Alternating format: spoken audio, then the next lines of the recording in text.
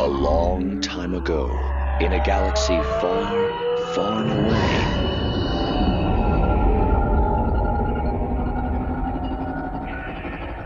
You're listening to Star Wars Beyond the Films, the official expanded universe podcast of StarWarsReport.com. There is a great disturbance in the Force.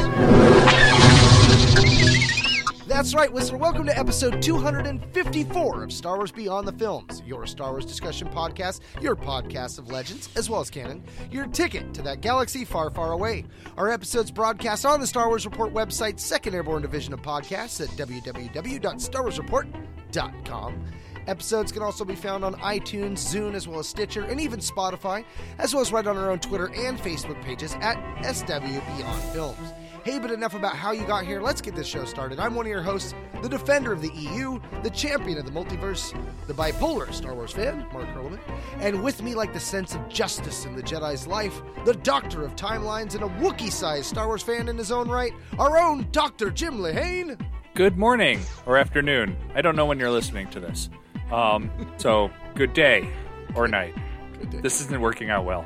We need a Star Wars word like aloha. Aloha, yes. Greetings and goodbye. Goodbye. It's a new year. It feels like the old year. I'm still stuck doing the same things. I'm hoping that we got a lot of good things in store. By the time you're listening to this, there have been some events out there that have happened. January 4th, we had the High Republic authors get together and do an event for everybody. We've got the launch of the High Republic. And in fact, I guess we should just jump right into it with that. I mean, if we're already talking High Republic, what are we talking about?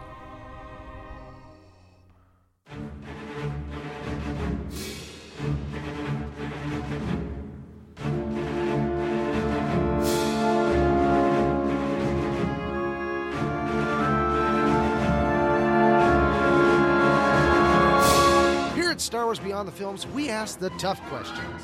Questions that have bothered you for a long time, or simple ones that have perplexed you off and on. You ponder about Star Wars, and so do we. This episode, we plunge into the new era of Star Wars storytelling, the High Republic, with Charles Soule's Light of the Jedi. Now, before we get too deep into spoiler territory, we'll give you a quick spoiler-free rundown. Just be sure to jump off at Tarkin's arrogance.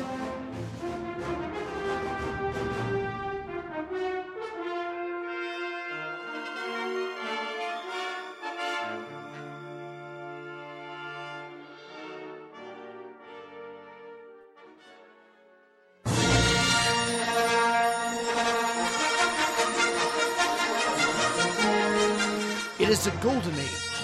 Intrepid hyperspace scouts expand the reach of the Republic to the farthest stars. Worlds flourish under the benevolent leadership of the Senate, and peace reigns, enforced by the wisdom and strength of the renowned order of Force users known as the Jedi. With the Jedi at the height of their power, the free citizens of the galaxy are confident in their ability to weather any storm. But even the brightest light can cast a shadow, and some storms defy any preparation. When a shocking catastrophe in hyperspace tears a ship to pieces, the flurry of shrapnel emerging from the disaster threatens an entire system. No sooner does the call for help go out than the Jedi race to the scene. The scope of the emergence, however, is enough to push even Jedi to their limit. As the sky breaks open and destruction rains down upon the peaceful alliance they helped to build, the Jedi must trust in the Force to see them through the day, in which a single mistake could cost billions of lives. Even as the Jedi battle valiantly against calamity, something truly deadly grows beyond the boundary of the Republic. The hyperspace disaster is a far more sinister than the Jedi could ever suspect. A threat hides in the darkness, far from the light of the age, and harbors a secret that could strike fear even into a Jedi's heart. And then from there, we're going to jump right into the opening crawl. Now, this is the opening crawl for pretty much looking to be the beginning of all of the High Republic stories. And it goes... The galaxy is at peace, ruled by the glorious Republic and protected by the noble and wise Jedi Knights. As a symbol of all that is good, the Republic is about to launch Starlight Beacon into the far reaches of the Outer Rim. This new station will serve as a ray of hope for all to see. But just as a magnificent renaissance spreads throughout the Republic, so does a frightening new adversary. Now the Guardians of Peace and Justice must face a threat to themselves, the galaxy, and the Force itself. That's deep, Jim. I mean, I don't know about you, but that sounds like we're poised for one hell of a story.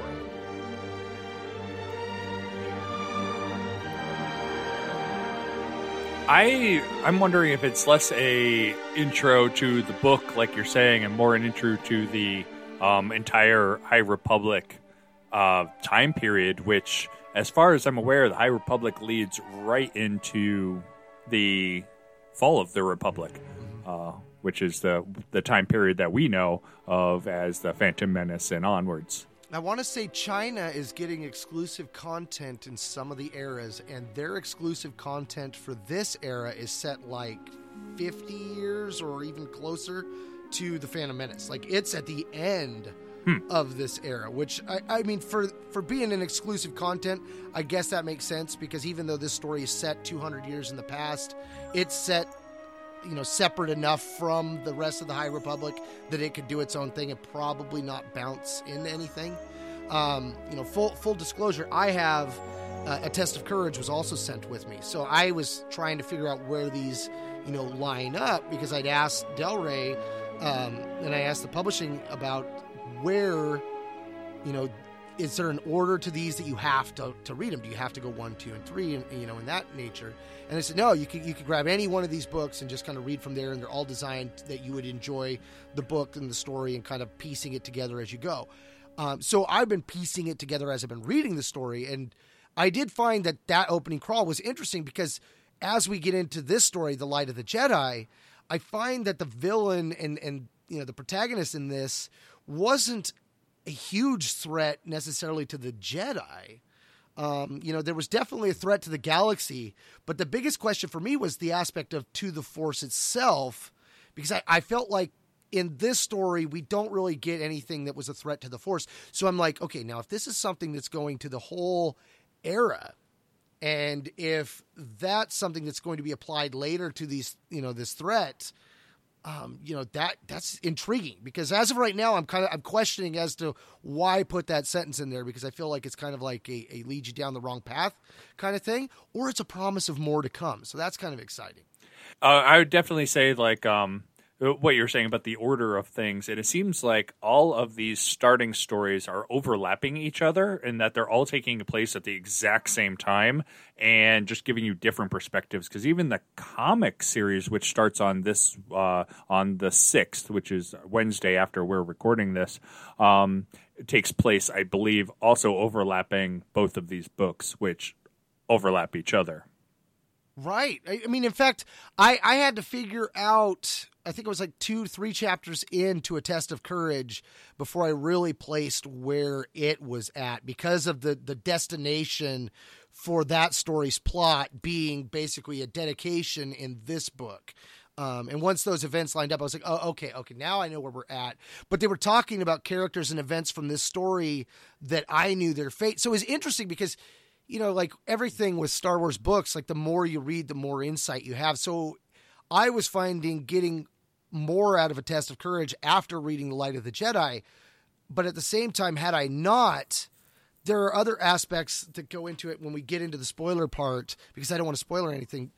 But there are certain lines that are used in The Light of Jedi that kind of spoil things for A Test of Courage. And it'll be interesting as the fandom embraces and digests this, and you have some fans that are going to read A Test of Courage first, some that are going to read this first, and how their perceptions of the story will change as it goes forward. That's always something that I found interesting about our fandom, because, we come up with different insights based on how we digest the content. For my son, it's the Clone Wars. If anything ties back to the Clone Wars for him, that is gold. He loves it. For me, I was a big fan of the New Jedi Order when I came into it. My littlest, it was Rebels. So, it's like as we are introduced to certain things, it becomes a core of our fandom in it.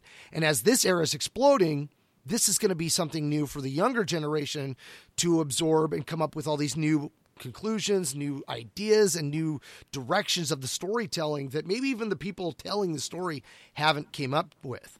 But what I think is really cool about this project, though, is this is very similar to the New Jedi Order. We've got, was it like 6 to 8 authors that have collaborated together. They came out to the ranch, and they worked together to come up with the story, the plots. So this is a very organized and created plot that has that kind of symmetry with the New Jedi Order, that as I was reading this story, I was definitely feeling vibes of that nature with the storytelling. And that could just be because Charles Soule just does such a good job of descriptions. I felt like this book was very much introducing characters to a speed of which Alexander Freed would do it. But the way Charles Soule wrote the characters, I was invested in them immediately. Like, Freed puts out so many characters, I felt like they were just names on paper. We have the same amount of characters probably added, maybe even more so with what Charles gave us.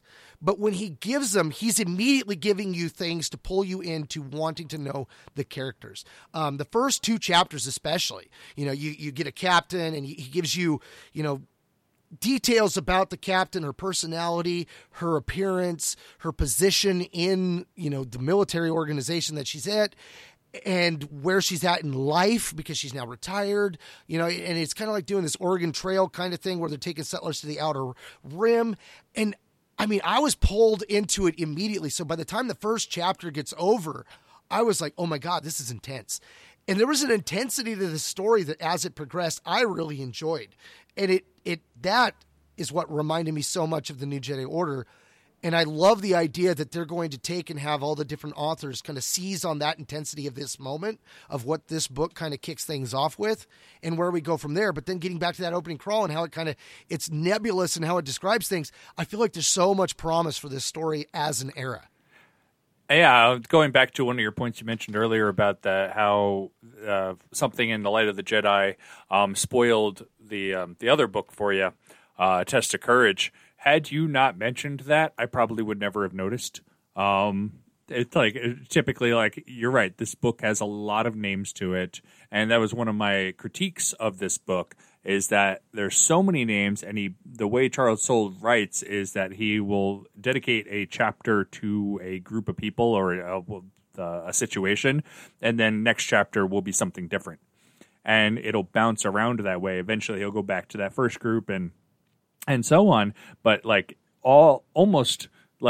there's 3 names in this book that we've seen before, and that's it. Mm-hmm. And so the bouncing around of all these new names and sometimes using the last name like Master whoever, or just using their first name, bouncing around like that, it makes it oftentimes difficult for me to keep straight, especially when you start a new chapter, you're reading, you're okay, who is this? Whose story am I now back to? Or is this something new? And that was my biggest problem. And so when you throw in names that I hadn't seen before at the end of the book, I kind of gloss over them. When you had mentioned that, which we'll get into, I never even realized it. In general, all Star Wars publishing needs to put back is that character list. I mean, we've been saying it since Alexander Freed stories, when you get just so many characters you can't keep up. Even with Charles doing a good job of putting in the character stuff, I really think that Star Wars as a publishing needs to put those character lists back, because it's very helpful for when you have to set a book down and get back into it, or when you come back around to a chapter. Because normally I'm not a fan of those one chapter story, and then you jump to another one, and then you jump to another one, and then eventually you come back around to it. I just think that the pacing, the way Charles did it, it worked for me this time around. I was like, oh, we're back to that already. Yeah, and what you were saying about this being very much like the new Jedi Order, I 100% agree with you. They have the round table where they're plotting this out, something that they haven't done in canon that we know of. And anybody who's seen the sequel trilogy can agree to this, that they needed something like this to have a plan of where the story was going. And we've already had announcements of what you said, the Chinese story is supposedly taking place at the end of the High Republic. I hadn't heard that, but that doesn't mean anything. But you also have The Acolyte, which was announced as a TV show, as well as taking place at the end of the High Republic. So you have both of those things. They know where they're going with this story, which gives me much more faith in them that they're not just kind of making this up as they go, is they have these plot points that they're trying to hit along the way. Which is exactly what the New Jedi Order was doing. And the New Jedi Order also had these major villains, where the Nihil are pretty much nothing like the Yuzing Vong, other than that they're a mysterious group that have these magic, we'll call them powers, that we don't quite understand at this time.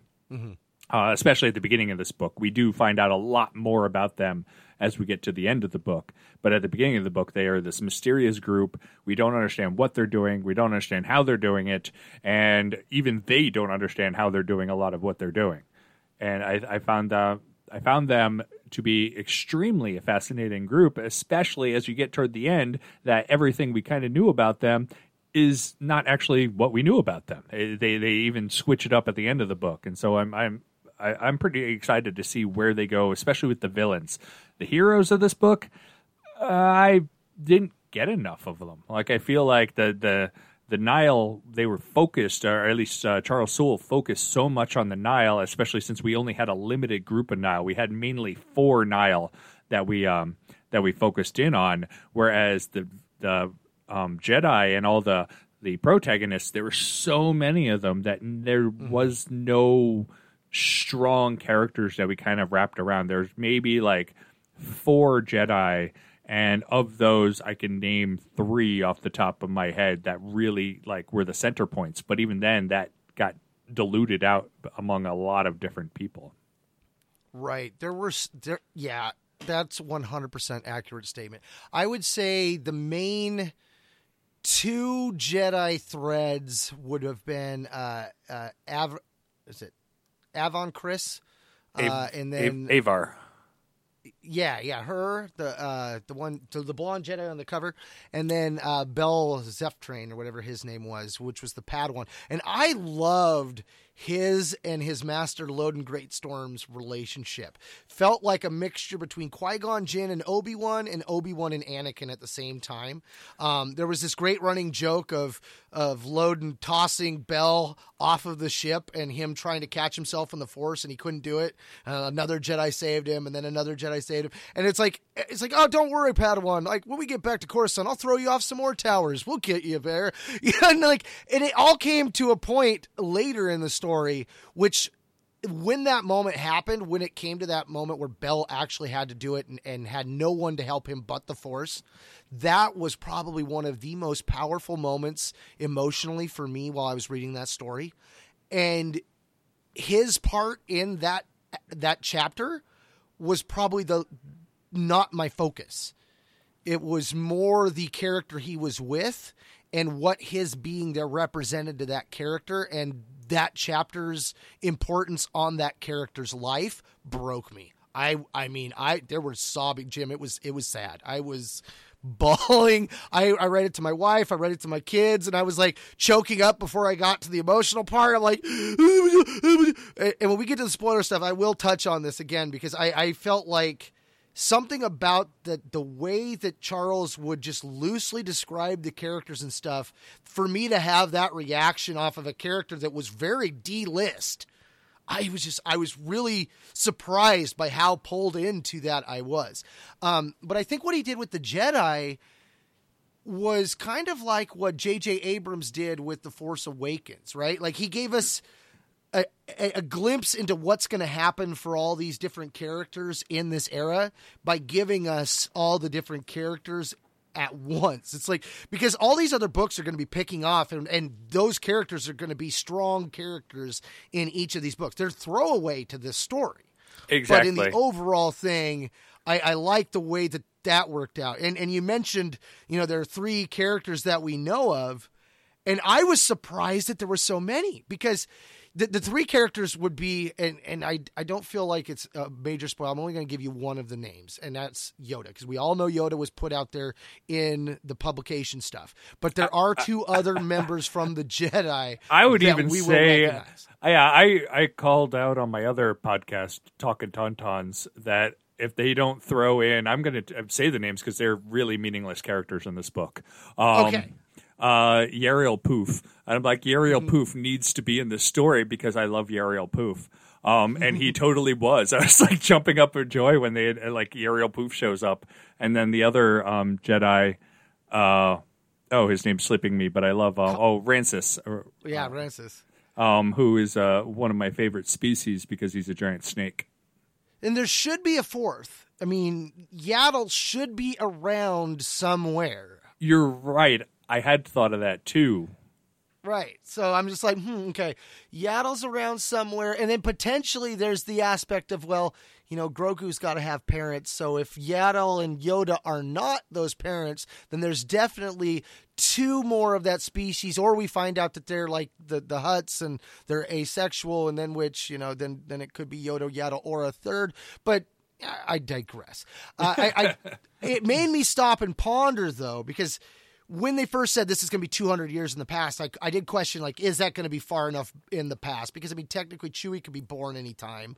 But you also got, like, Maz Kanata that could show up. There's all these characters that we know have long lifespans that could be in this, where I'm like, if they threw it back farther, maybe it would give them more opportunities to tell fresher things. But I don't know. Yeah, so going back to the theoretical time period of this, they like you said, they said this was 200 years before the movies, including the Phantom Menace. And so if you add in the Phantom Menace's time, we're looking at, like, everyone's assuming this is 232 years before A New Hope. Whether that's accurate or not is anyone's guess. But knowing Star Wars, they like to play with those round numbers. Like when they were doing 1,000 generations the Jedi have been part of the Republic. They estimated a generation at 25 years. And so where is the start of the Jedi based on that? 25,000 years ago. Well, what is the date for the Dawn of the Jedi, the book series? 25,000 years ago. It's like they don't mince, like, time periods. It's not about 200 years. It's like exactly what they say. They've always done it. Right. And it made me stop and question, could this story work set 200 years in the future? And you just maybe say swap out Yoda for another species or even Grogu, and telling the same story set 200 years post Luke Skywalker and Rey and all them. I personally think that you could easily have done something like this and set it in that era. And I think it would have worked. I think it would probably have been easier because you would have all these elements from the Empire and the New Republic and stuff that you could have drawn off of. Whereas in this era, they're creating new things, new technologies. We're watching new twists on certain technologies, like the way the lasers work on their ships, for instance. It ties in with the Jedi's lightsaber. There's a description of the Jedi's lightsabers as being non-lethal, which I thought was interesting, that the lightsaber was exactly as lethal as the Jedi needed it. So it sounded like at this time frame, a lightsaber can be calibrated through a full spectrum down to it, not actually cutting someone. I was like, oh, I mean, I guess that makes sense because even in Legends, we had, those training lightsabers and stuff that would do that. But I never thought about the fact that a lightsaber itself could have a safety setting. I was like, oh, that's kind of cool. Yeah, I don't remember that, but I guess you're right. They do. I think they've even mentioned training lightsabers in the canon at one point. I don't remember exactly where, but yeah, I can see that them having the dial down settings. And it could also mean that it's not the lightsaber that's killing people; it's the handle, the person who's using the lightsaber. And so it's the lightsaber itself is not lethal. The Jedi is the one who's lethal. Right, yeah. I really enjoyed, seeing what's going on with the Republic in this era. Chancellor So doing her great works. Starlight Beacon being an outpost out on the edge of the galaxy. Now, if you're paying attention, you're excited for this. You're like, okay, where's this going to go? And that's also what made me think about this being set, in the future might have worked really well because, like, we know that there's not going to be a string of these star bases out there bringing the Republic to the Outer Rim because they're not around in the Empire.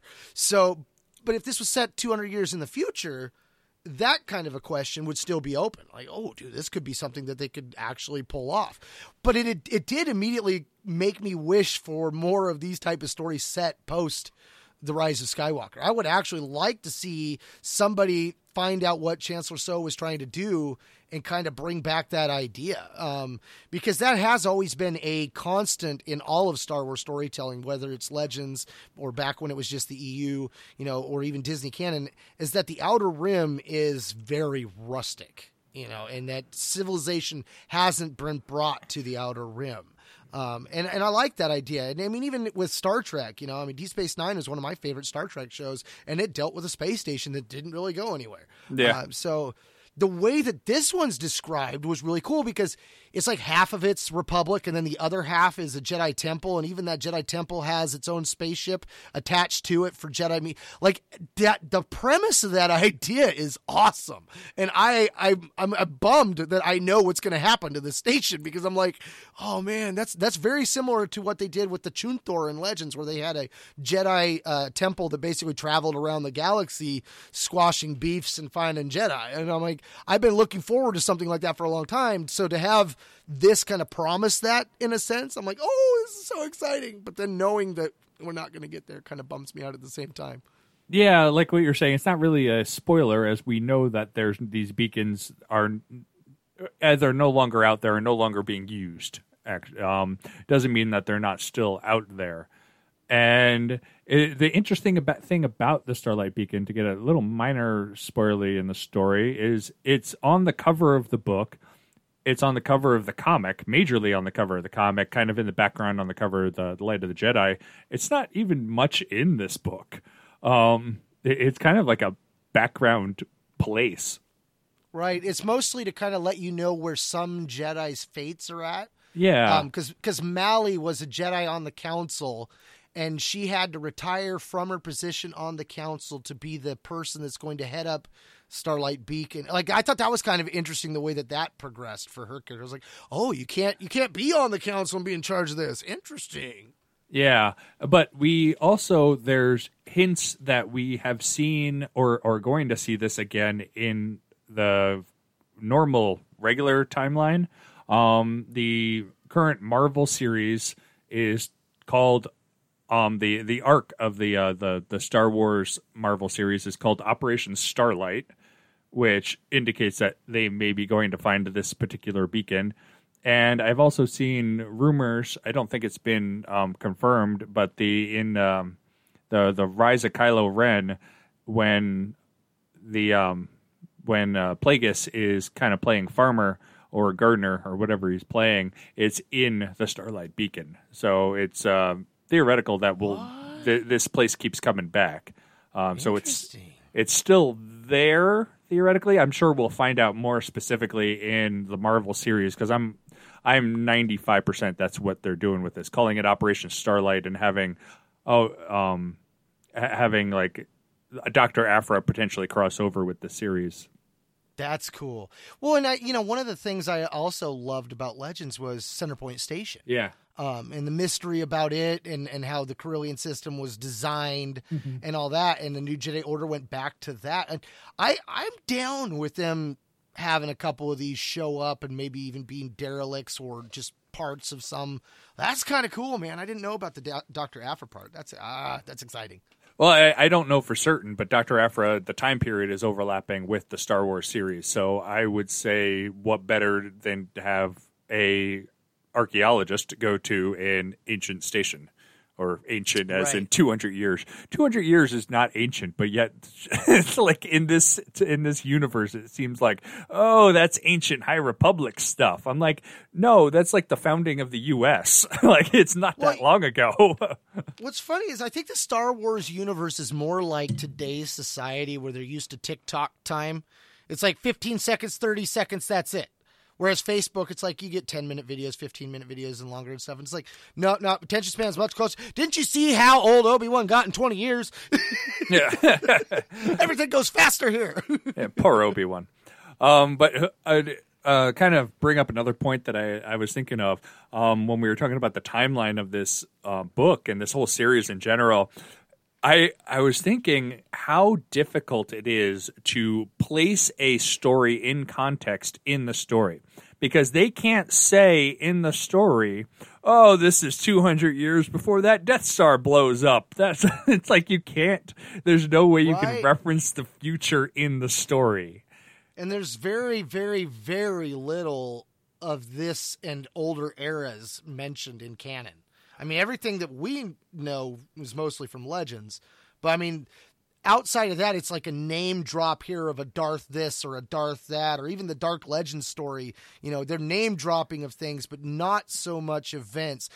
I think there were a couple in this. They did mention the Sith at a couple points, and I wrote down that in my notes. But outside of that, there wasn't much else. But I did get excited. I want to say it was Great Storm talking to Bell. Yeah, I definitely made note in my review of the vague hand waving of ancient Sith wars that are kind of long gone now, as you don't get any sort of time frame. And so the only way that they can do it is either to say out of context, this book takes place this time frame, which is kind of what we got with them saying 200 years to give the readers an idea of when it is, or just like at the beginning of the book, like 200 years before the Death Star explodes over Yavin. And they clearly didn't give us that. So right. And then there was that one Jedi who had taken red crystals from an old ancient Sith's lightsaber and purged them and made them white. I was like, oh, that's cool. That's cool. Yeah, they pulled the Ahsoka thing. Yeah. Wrapping up the spoiler-free part, I would say it was a very good book. It's a great intro as a series. I felt that even though there was a lot of things coming at you really fast, I felt like it was very accessible. The way that Charles writes the chapters almost at times felt like I was reading mini little books in and of themselves, but then it came back around. It was almost like watching The Mandalorian. It was like everything was used. By the time we got to the finale here, I felt like it all came back round.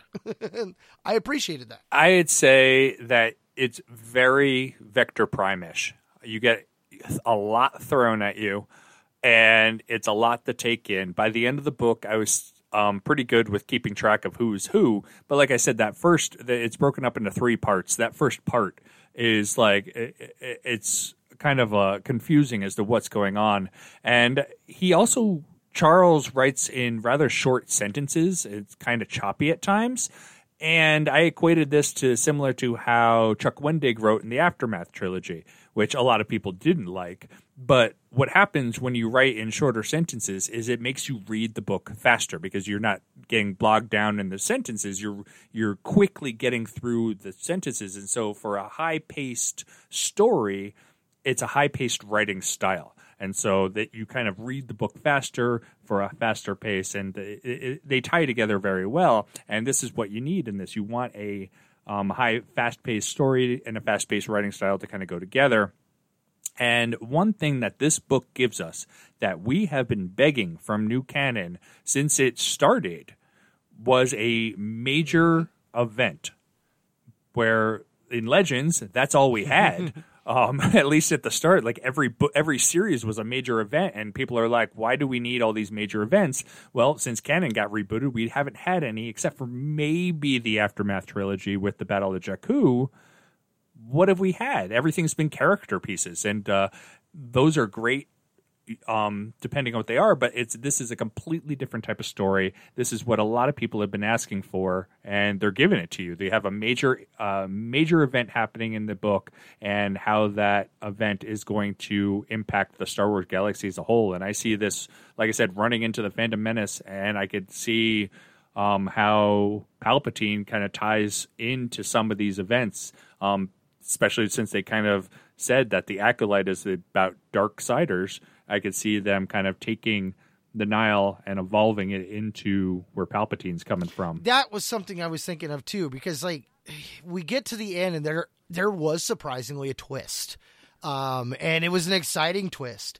And they mentioned someone has been going by a different title, we'll say. And they don't give us anything beyond that. So it's like, it's wide open that could be the aspect that there is a legitimate threat to the galaxy and the Force itself, as well as the Jedi. Because that character who we find out that their title isn't their title, we also find out that there is a long family history with Jedi in a negative light. And I was like, what? You can't give this to me here. And no, like when it came to an end, I was like, no, I gotta know more. And I didn't put that together till you just said it right now. Right. And yeah, that's kind of where I'm at too. I'm like, okay, they're definitely building more with this. And I think what's going to be rough is the fact that you're going to have the comics, you're going to have these kids books, you're going to have these junior kids books, the young adult books. All these different books are going to have parts of the story, and this story is going to be a good one that you're going to want to get it all, and it's going to feel like mission damn impossible. Because on the downside of what they did with the New Jedi Order, that was the big complaint from a lot of fans, was how big it grew, and that feeling of, I've got to read this before I get to that. So knowing that the publishers have taken that in mind, and they're designing everything to be read in a way that you could read it by itself and enjoy it, that's smart. But at the same time, and we'll get into it more in the spoiler section here in a moment, there are some throwaway lines in Light of the Jedi that definitely impact the next book that spoil things. So it's like you have a give and a take here, and it's really hard to not have some pros and cons be outweighed with little cons, because you can do these type of things, but you run that risk of telling too many details of another story's plot. And with the bad guys being something that evolves, and like you said at the beginning of this, the galaxy doesn't really know much about the Nihil. We know more about the Nihil than they do, and so it's weird because like the galaxy could think, the Nihil's probably a threat to the Force itself, but we know that's not necessarily the case. But we also know other details about people inside that organization. It's like, oh, maybe that could grow into something more. There is a lot of potential here, and I think that also is one reason why I am very favorable of this book and really excited for the storytelling. I went into it kind of like, okay, we'll see where they go. But also knowing that when it comes to Star Wars storytelling, these far-flung eras tend to be some of the better Star Wars stories. You go to Legacy and Legends, you go to the Old Republic era, Knights of the Old Republic, the comic and stuff, all the old Sith stuff.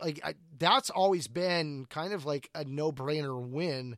So jumping back into the Republic and getting to a time frame where the Jedi are expanding farther than they ever have been and stuff. I mean, there's even tie-in stuff with Luke and Santeca where they're talking about this era in the Republic and when the Jedi were out farther from the core than ever before. And Luke was finding some relics of that. And that also adds depth to later stories, because now if you want to have an old Jedi temple on some outflung world, well, now's your prime time to slip one in. Oh yeah, well, remember that one on Belkadan? Yeah, it was mentioned here in this comic. Okay, perfect. So I'm excited. I'm really looking forward to where this goes. I'm done on spoiler stuff. Jim, I'm going to kick it over to you, my man. Yeah, I'd say the last thing is that you had mentioned that this gets you super hyped to see where it goes from here. I think one of the problems that we may have is that all of these first set of stories are all overlapping. They're not going to be pushing that narrative forward. We're just going to be seeing different points of view and different settings within this same time period as this book. And so we're not going to get new answers until I don't know when. I think even Claudia Gray's book, which comes out in February, which is the Into the Dark, I think that is also overlapping with the Light of the Jedi. And so we'll have to see. They haven't announced very much so far besides these, the Light of the Jedi, Test of Courage, and Into the Dark. But they have also announced The Rising Storm, which comes out in July, which may be our next step forwards. So we may have to wait till then.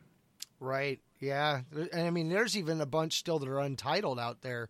One untitled New Republic or High Republic young adult novel, one untitled High Republic junior novel. We've got an untitled short story coming in Insider 201. And in fact, that's something too, that Insider is now putting out new fiction, and they started with the High Republic era. I haven't actually read it. I have 199, which is what the story comes in at my feet. I haven't gotten to it yet, though. Yeah, Starlight Part 1, Go Together. Part 2 is going to be in 200. That was a tough call for me because I was like, that was one of my complaints with Insider and why I originally dumped Insider from my collection. But bringing that back, I'm like, I don't know if I want to get back into that. Like, I mean, I enjoyed the fiction, but at the same time, a lot of that fiction ended up being put into the paperbacks. Yeah. But granted, right now with Canon, I'm not collecting paperbacks. I'm only collecting the hardcovers. So I've got to do more thinking on that. But yeah, there's quite a bit of stuff out there that's still not titled. There's another young reader coming out. But The Great Jedi Rescue, that's one that they've mentioned that has me intrigued because, like, I don't know enough about that one, and just the title alone had me going, where's that set? That's a children's book. It's like 26 pages. Right. And so it's not... Yeah, that's a Disney Lucasfilm Press. Contains stickers. Yes, it contains stickers, which is always a high point on anything that I collect. I will go out of my way for stickers. The interesting thing that I noticed about some of these books, a lot of them are written by Cavan Scott, and if anybody knows Cavan Scott's work in Star Wars, it's usually the children's. He did the Star Wars Adventure series and a lot of like children's books. He's writing the adult novel that comes out, The Rising Storm, that comes out in July. Oh, nice! And well, that's it. Cool. Yeah, I've never seen him write an adult novel, and I'm greatly interested on how he does that. He likes to tie in a lot of his own stuff. I can't remember the Hyperspace series, the ones that originally came out in England, and then they eventually published them here. Oh yeah. That he referenced all the time in the Star Wars Adventures. He likes to reference his own work and kind of get it out there. And so I'm interested to see how this novel takes into account. And I just looked it up. The Great Jedi Rescue. This is literally like chapter 3 and 4 kind of thing of this book. This is the emergence as it's happening on the planet in the Hetzal Prime. So that's okay. Yeah, you're right. It's going to be a while before we get any new answers. I think Into the Dark is probably the one I'm looking forward to the most because I feel like that's going to give us the most answers next to this book itself. It feels like it's going to be more Nihil kind of. They're going to be the main antagonists. We're going to probably get more of their point of view, which is one of the things I absolutely loved about this book. It's also by Claudia Gray, who hasn't gone wrong yet in Star Wars, so. Mm-hmm. We've analyzed their attack, sir, and there are spoilers. Should I have your ship standing by? Evacuate? In our moment of triumph? I think you overestimate their chances. Consider that your spoiler warning, Beyonders and Sentients of all ages, because here we go on another adventure beyond the films. Well, Jim, as we said in the spoiler-free part, it's a book we've enjoyed. What I think I really got a kick out of the most, though, was how it just came out hitting hard. I mean, that first chapter, I was all in on the whole wagon train thing, and then all of a sudden, there's something in the way, and this book made me stop and kind of reassess everything I knew about hyperspace travel. In fact, when we're watching The Mandalorian's final episode, The Rescue, and Slave One's following the Lambda-class shuttle in the hyperspace corridor, I'm like, I don't think that can happen. I'm pretty sure that this book has told me that can't happen. But it's definitely interesting because at the heart of what's going on with the Nihil is a different form of hyperspace travel, one that goes against the laws of what we think we know of hyperspace travel. And as that progresses, we find out most of this like 3/4 of the way into the book, right? So at this point in chapter 1, all of a sudden there's something in the way and the captain's trying to get around it and she swerves around it and oh God, they all die. And you're like, what? Then you go to the next chapter and you're at the Hetzel or whatever that system is called, and you're at an observation post where they're kind of like tracking ships coming in and out of the system, and then all of a sudden, boop, there's a blip, 4 blips, 5 blips, 12 blips, 20 blips, 40 blips. What the hell's going on? They send out an alert They get in their ship because they're going to tell everybody more details once they fly out, but boom, they get taken out. You're like, holy crap, like what's going on? And that sense, like we were talking about in the spoiler-free part about how this almost felt like the New Jedi Order, you immediately like start questioning, is this an attack? Are they being invaded?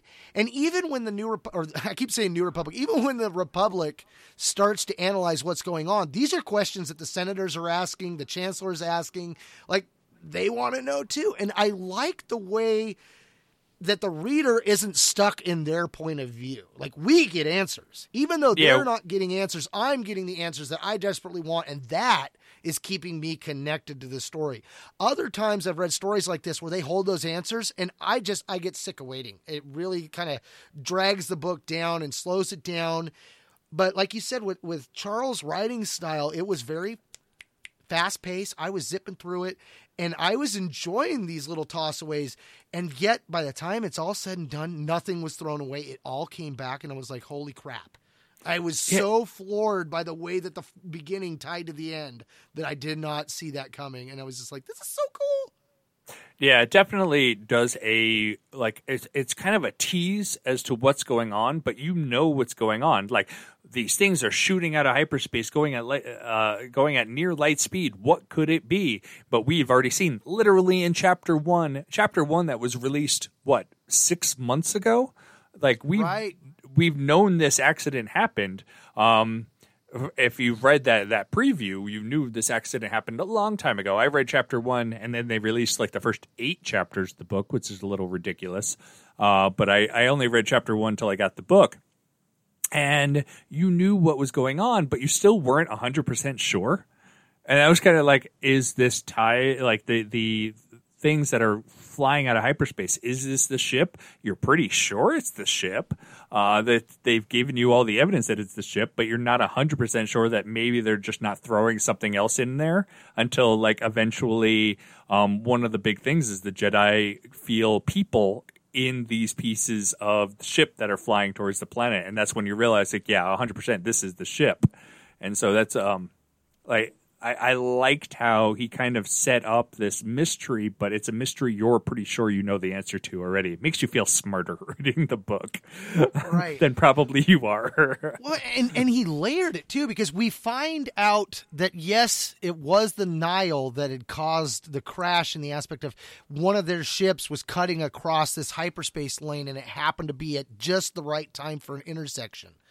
And for most of the book, that's just a casual, circumstantial accident. It was an accident that this ship was in the hyperspace lane. It was a coincidence that it happened at the same time, because what you had mentioned before is that these ships were going across hyperspace lanes. They were making their own lanes, essentially. Kind of like if you were to drive down the highway and suddenly turn right across that field and you'd just be going where you needed to go, avoiding trees and stuff. That's kind of how they traveled through hyperspace, is they made their own paths. Right. And even that had its own mystery that was layered to it. You know, we find out that the Nile travel on paths, and they get, you know, the paths from the Eye of the Tempest or the Eye of the Storm or whatever the heck his name. He was the Eye of the Nil. Which was a great and fascinating character, Marshone Rowe. His dad was the Eye before him, and when his dad died, he inherited the role and all the secrets that came with it, which we find out is this lady that's in a stasis chamber, basically, really old, from the San Tekka family. And the way that the San Tekka family tied in, and how they were like, the Lewis and Clark of hyperspace travel families. And once we found out, you know, they brought some of the family members in and they started telling them information about it. And they're like, you know, they don't tell the Republic, but they know about somebody that knows ways to travel in different ways. Turns out it's a relative of the family that Rowe's family has had locked in stasis and has convinced to give them these paths. And so she's able to, I gathered that she was using the Force in a sense to chart these paths in her mind that only computers could do, because she was able to, with her ability, calculate where all the legacy run fragments were going to come out of hyperspace as emergence, that Kevin Tarr ended up, and he was one of the guys from the planet. He rigged all these navigation systems and stuff together, like thousands and thousands of them, to let them run a hypothetical program to create that same algorithm to find that out, which was an interesting thing in and of itself. Because like I wanted to see how that looked. Like I'm like looking forward to seeing that in comic form. Which, you know, we were talking about how so many characters came out. Being able to look at the comics and the concept art and stuff and see what the characters looked like was very helpful, because there were so many thrown out and you didn't know who was, you know, supposed to be a main character. Because like Kevin Tarr, when he's first introduced, he seems like he's going to be a nobody, but in a lot of ways he's like he's like the Gent of Legends, you know, like this guy's able to put a bunch of feeds together in a way that for the first time, people all across the galaxy can see a system's worth of feeds in real time. And he was able to hack things together in ways that helped not just the Republic, but helped them, you know, understand the problem that was happening.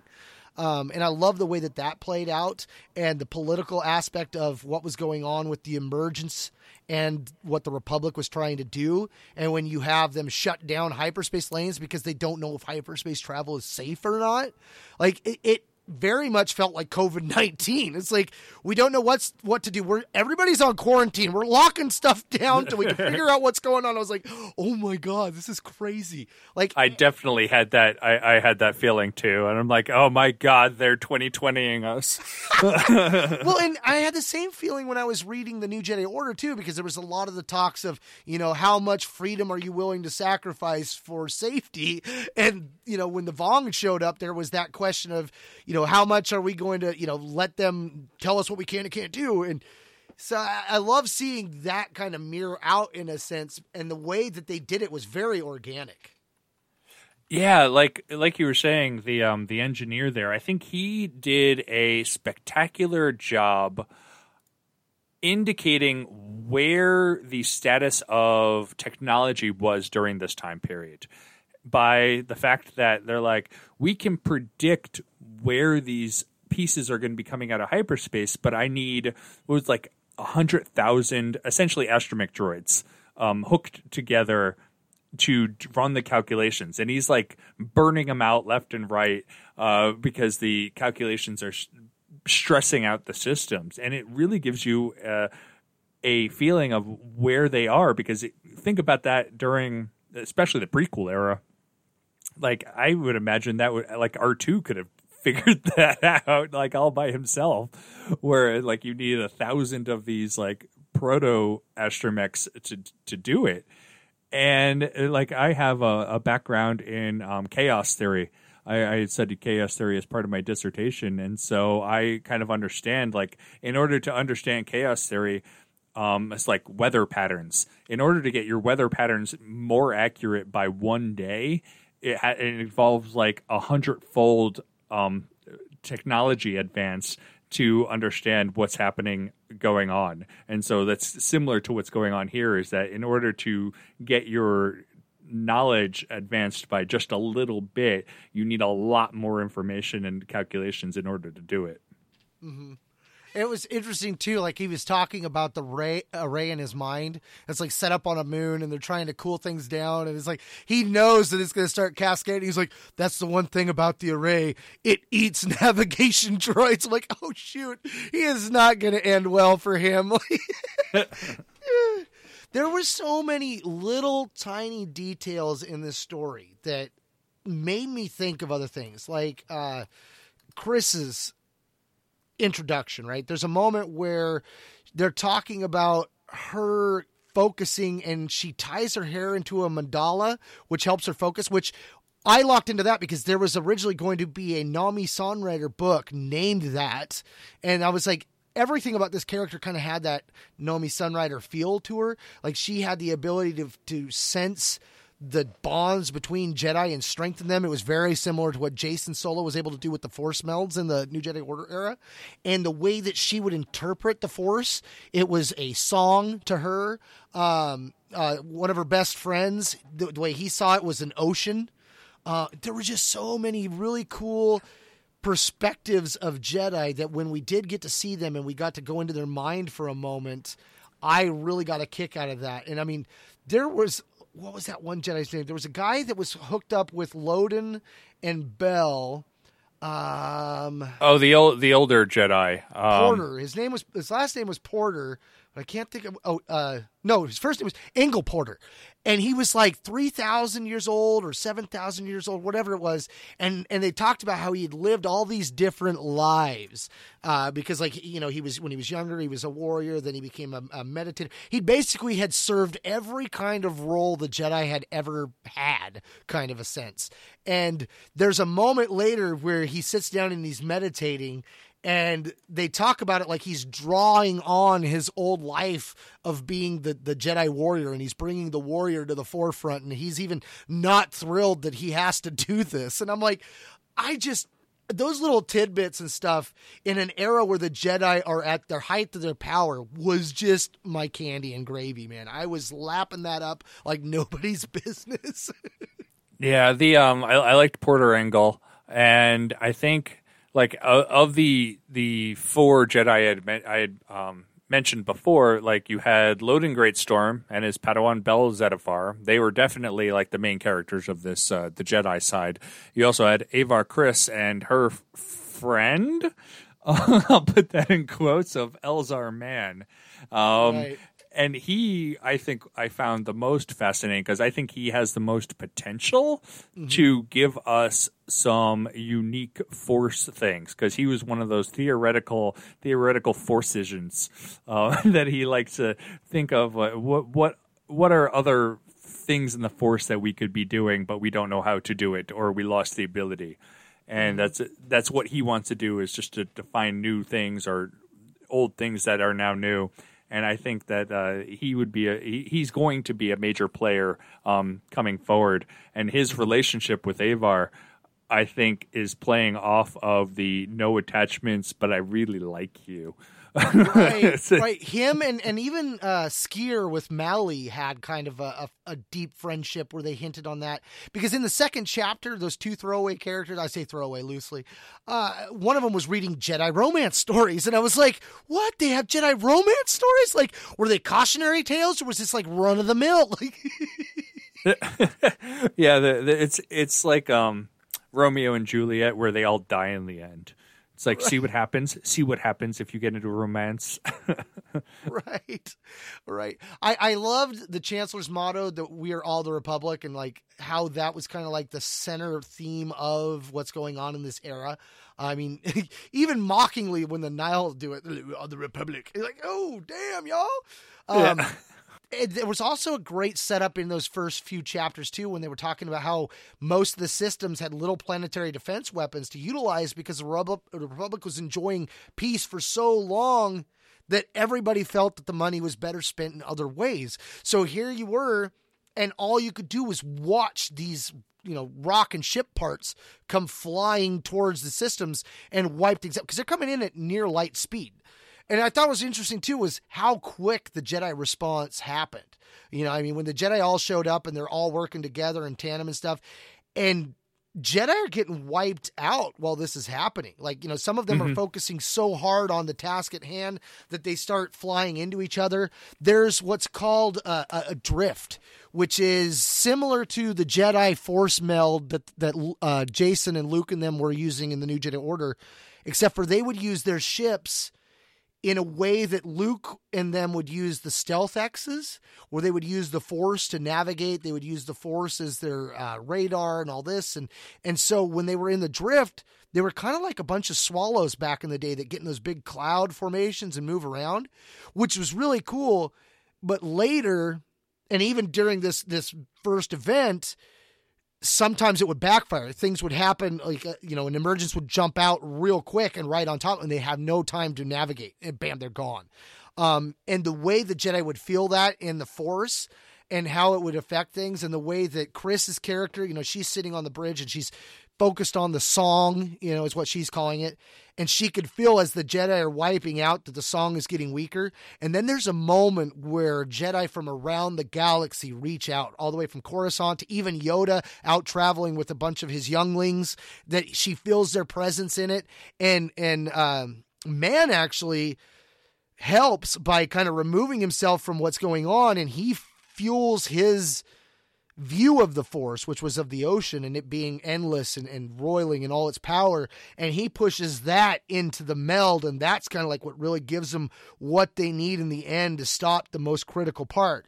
Because while they're doing all of this saving of the lives on the ships, the lives on the planets, they discover that there's something in the back of Chris's mind that's kind of niggling her. And she looks off in the corner and there's a corner space where everything's dark. And she's like, what's out there? She has somebody kind of scan and they find one pod. It's a massive pod, but it's a certain type of fuel and it's drifting for one of the suns in the system. And it's a certain type of sun that if this fuel hits that chemical makeup of the sun, it will cause the sun to go nova in such a way that everything in that system is going to get wiped out. So everything they've done is for nothing. If they can't stop this, they're doomed. And so as they're reaching out, they almost get it and they just not quite get there. And then yet they end up getting it with that bump that Man gives them. And I thought it was a really cool way of keeping the suspense going because they kept talking about impact. And as you're reading the chapters, you're like, oh my God, the impact's about to happen. But wait, it didn't happen. What's the impact? And they're like, well, if it hits the sun, the whole planet goes over. And you're like, oh my God, that's the impact. Well, that's the great way. Like I said, this book was broken into 3 parts. All of part 1 is counting down. Like every chapter gives you a time to impact. And it's one of those, like, you don't know what's going on. Time to what impact? Like, you're assuming, like, maybe the entire ship's going to hit the planet or something like that. And you're right. Like, as soon as you find out what that impact is, it's like I assumed that it would hit because, like, what time to impact? Like, we already know something's going to impact. I was actually more surprised that they stopped it than that of what it was. Yeah, in fact, I think it was around that time, it might be in part 2 when we first meet the Nile and their introduction while these emergencies are going on. And I thought, okay, it's another emergence. And they talk about the storm opening up in space, and inside the storm you see ships, hundreds of ships. And when that description happened, I was like, oh my God, it's an invasion. I started freaking out because I was like, no way would they do something that big like they did with the New Trade Order with having an invasion happening from outside the galaxy. And at that moment, the way that they leave things so vague, I rode that cloud for a while before we finally actually figure out what is going on. And that cloud is basically the way the paths look. The paths are so different than natural hyperspace that it gives this illusion to the Nile that they're magical, that they're able to literally jump in and out of places and show up in locations and stuff that shouldn't be possible. So I like the way that played out. And as we learn about them and their location called No Space, which was cool, it's kind of like a world between worlds kind of thing. And they're based there, and you find out that the Nile ride the storm is what they call it. And they have what's called Tempest Riders, which are the 3 main factions. And each of those Tempest Riders or runners or whatever, I think they're runners. The Tempest Runners have their own faction, and they're basically the leaders of the Nile. It's a pyramid scheme is basically how it's set up. Yes. And we don't find out like how bad it is until we start getting into Rosehead. And that's when things really got interesting with their organizational structure, because you find out he really doesn't have much power at all. That if the runners were to find out that he's getting the pass from the lady in the stasis pod, they could just kill him and they could rule it all. And so the way he uses his knowledge and the way he turns everything around by the end of the story and really kind of creates a bigger bad out of the organization through the events of the story was brilliant. I mean, for me, that was the twist at the end. And what we find out more with his character at the very last few pages just made it even more sweet. But to watch how this accident launches this and it forces the Nile to evolve right through the story before our eyes into what they become. And then you find out that last twist, my brain just melted. And I'm like, I want to keep talking about this twist in spoiler free aspects as it's one of the very last things of the story. And we will touch on it, but I want to kind of keep it vague right now. So it's like that added so much to what was going on. But even without that twist, the the evolution of this organization was awesome because, the runners had storms that had their own groups, which were clouds. And, it was very much a pyramid scheme, as you said.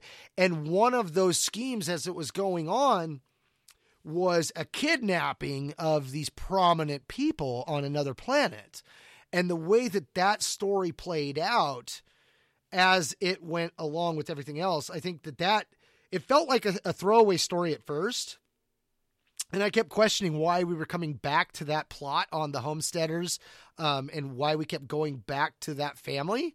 But by the time it all plays out, that little scene felt very necessary for so many plot threads all the way through this story that's the chapter that really got to me. Like, I really started to see it and then I felt it. And the way it hit me was just hardcore, man. Yeah, I'm gonna dial it back before we get back to get to there at the end of the book.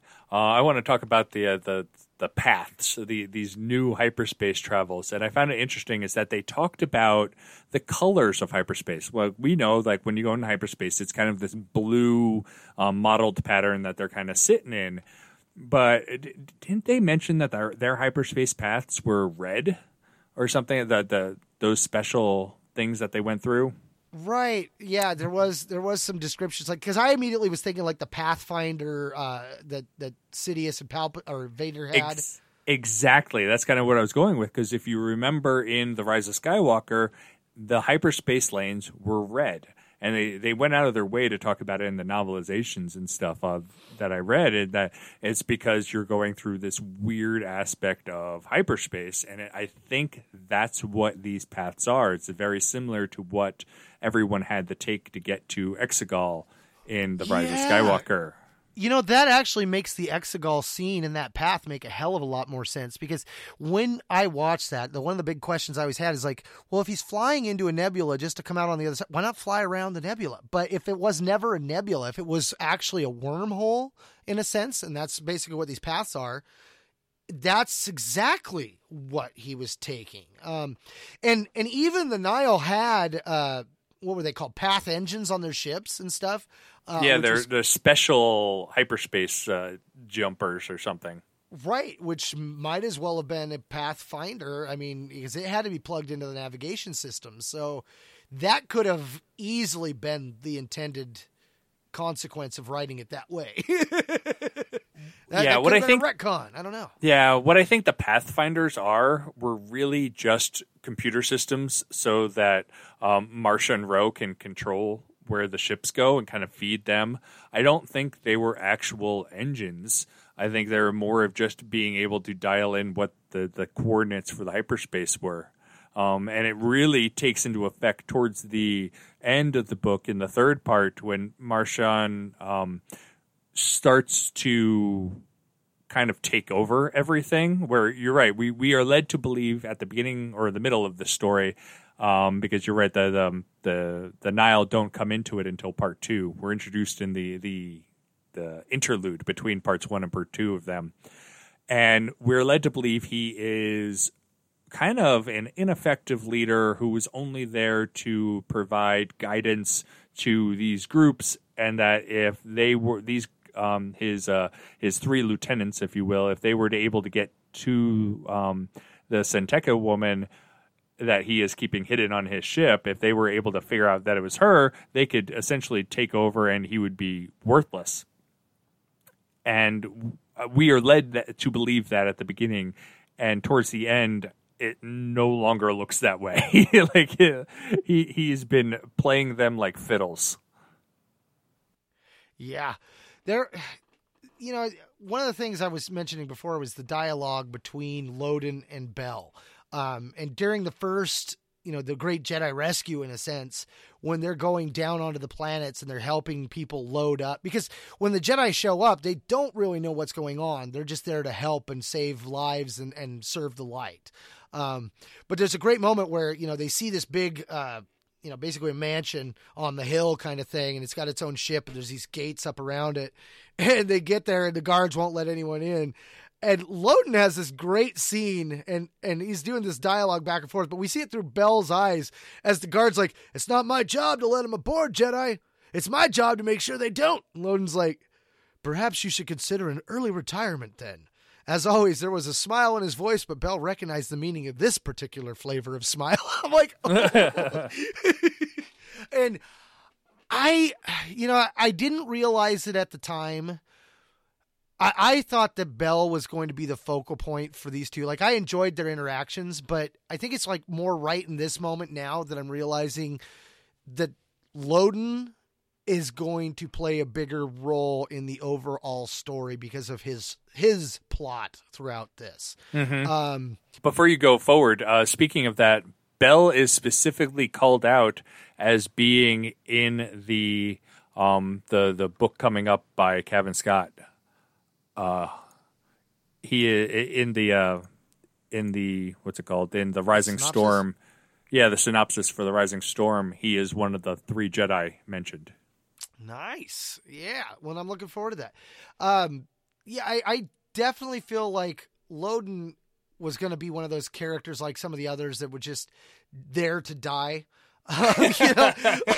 But by the time we get to the end, I'm like, oh crap. They've got a lot more in store for this character. It happened so quick in the story that I didn't stop and think about the ramifications of what all that meant for him. I thought more about the ramifications of what it meant for his captor. I was like, oh my God, this person's a lot more evil than I ever thought. The dialogue between those two, though, I think added to my love for both of them because, you had so many Jedi, like you said at the beginning, it was hard to really kind of pinpoint who were going to be main characters of the story. But I definitely felt like their interactions all the way through this felt like they were meant to be one of the core characters for the Jedi component of this story. Whereas you have other Jedi like Skier, the Trandoshan Jedi, where I felt like he was specifically there to set up where he's going to be in the comics. The Wookiee Jedi and his master were set up specifically to be where they're going to be in their little kid story. I didn't get that sense from Loden and Bell, but I guess that's because they're being set up to tell their spot in the next adult story, and we're in an adult story, so it just kind of felt like it was natural in that regard. Yeah, the Wookiee Jedi has the same problem with every Wookiee in writing ever, is that you have to translate the Wookiee. And so instead of translating the Wookiee, more often than not, we don't get a Wookiee. And that's it. He was there to be translated. They even mentioned that almost everyone in the story couldn't understand him. Right. And honestly, I think the best character that they ever treated in that regards, Wookiees are something that exist in your universe, so it's something that you would run into and have this problem. Why wouldn't you have a Lobaka MTD scenario? They should all have a damn translator droid attached to them. Or, even Star Trek came up with the universal translator where everybody has one, and that was how you could understand them.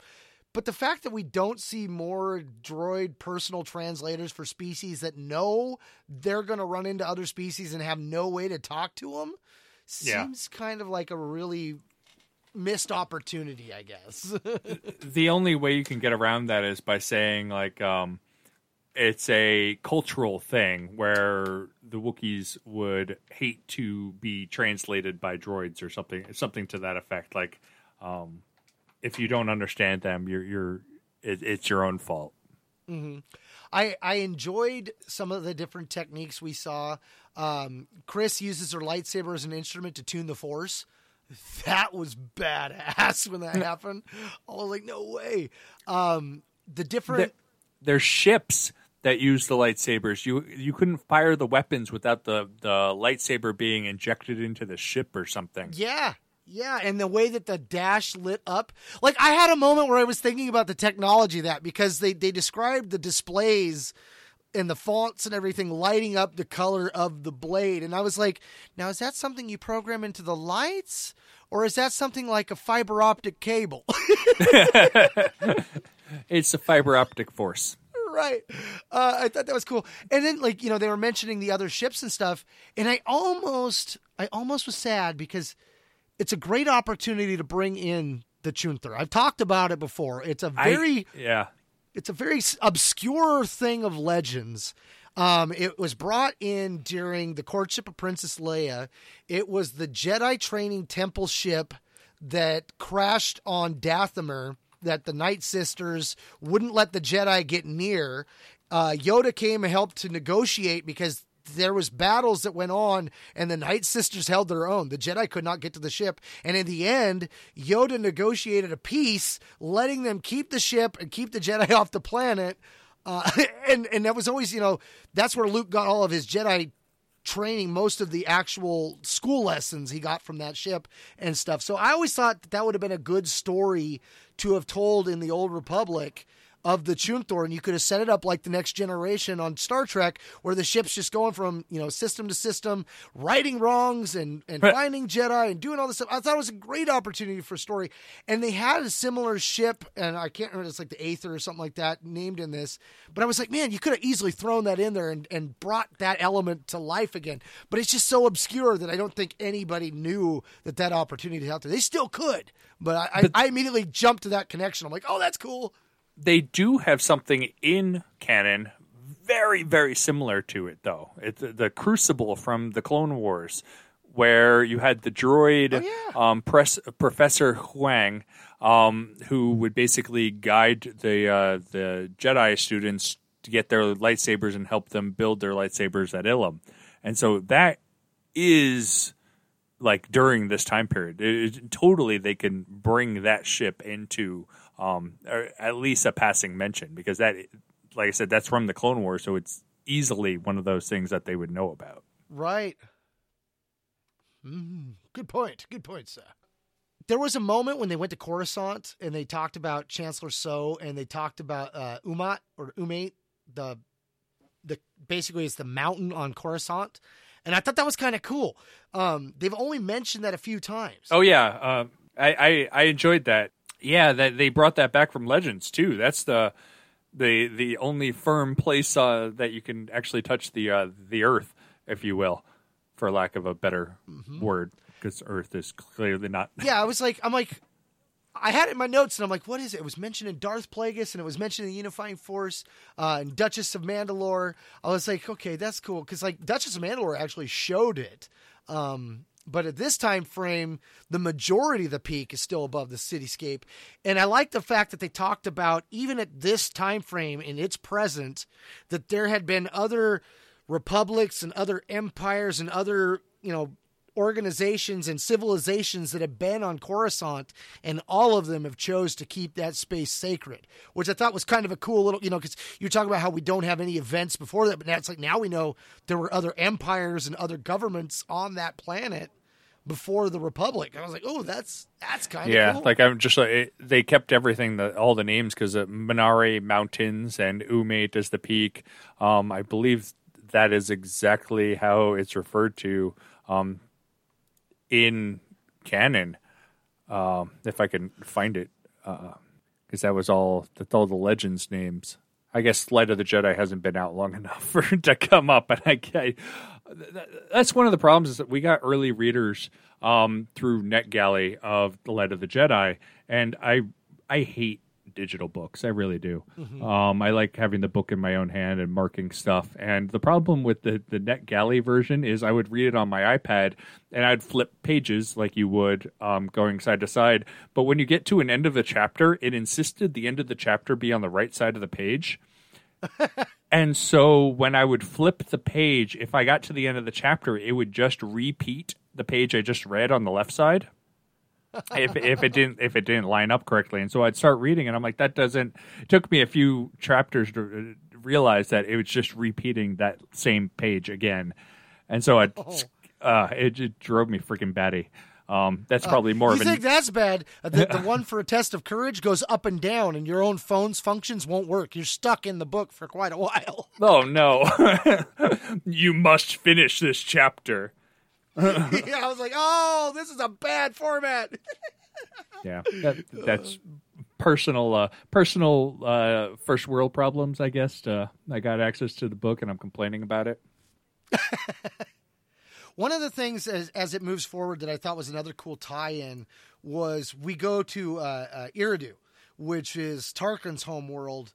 And at this moment, it's Kassav, one of the Tempest runners, one of the three, that has his own little branches of the Nile.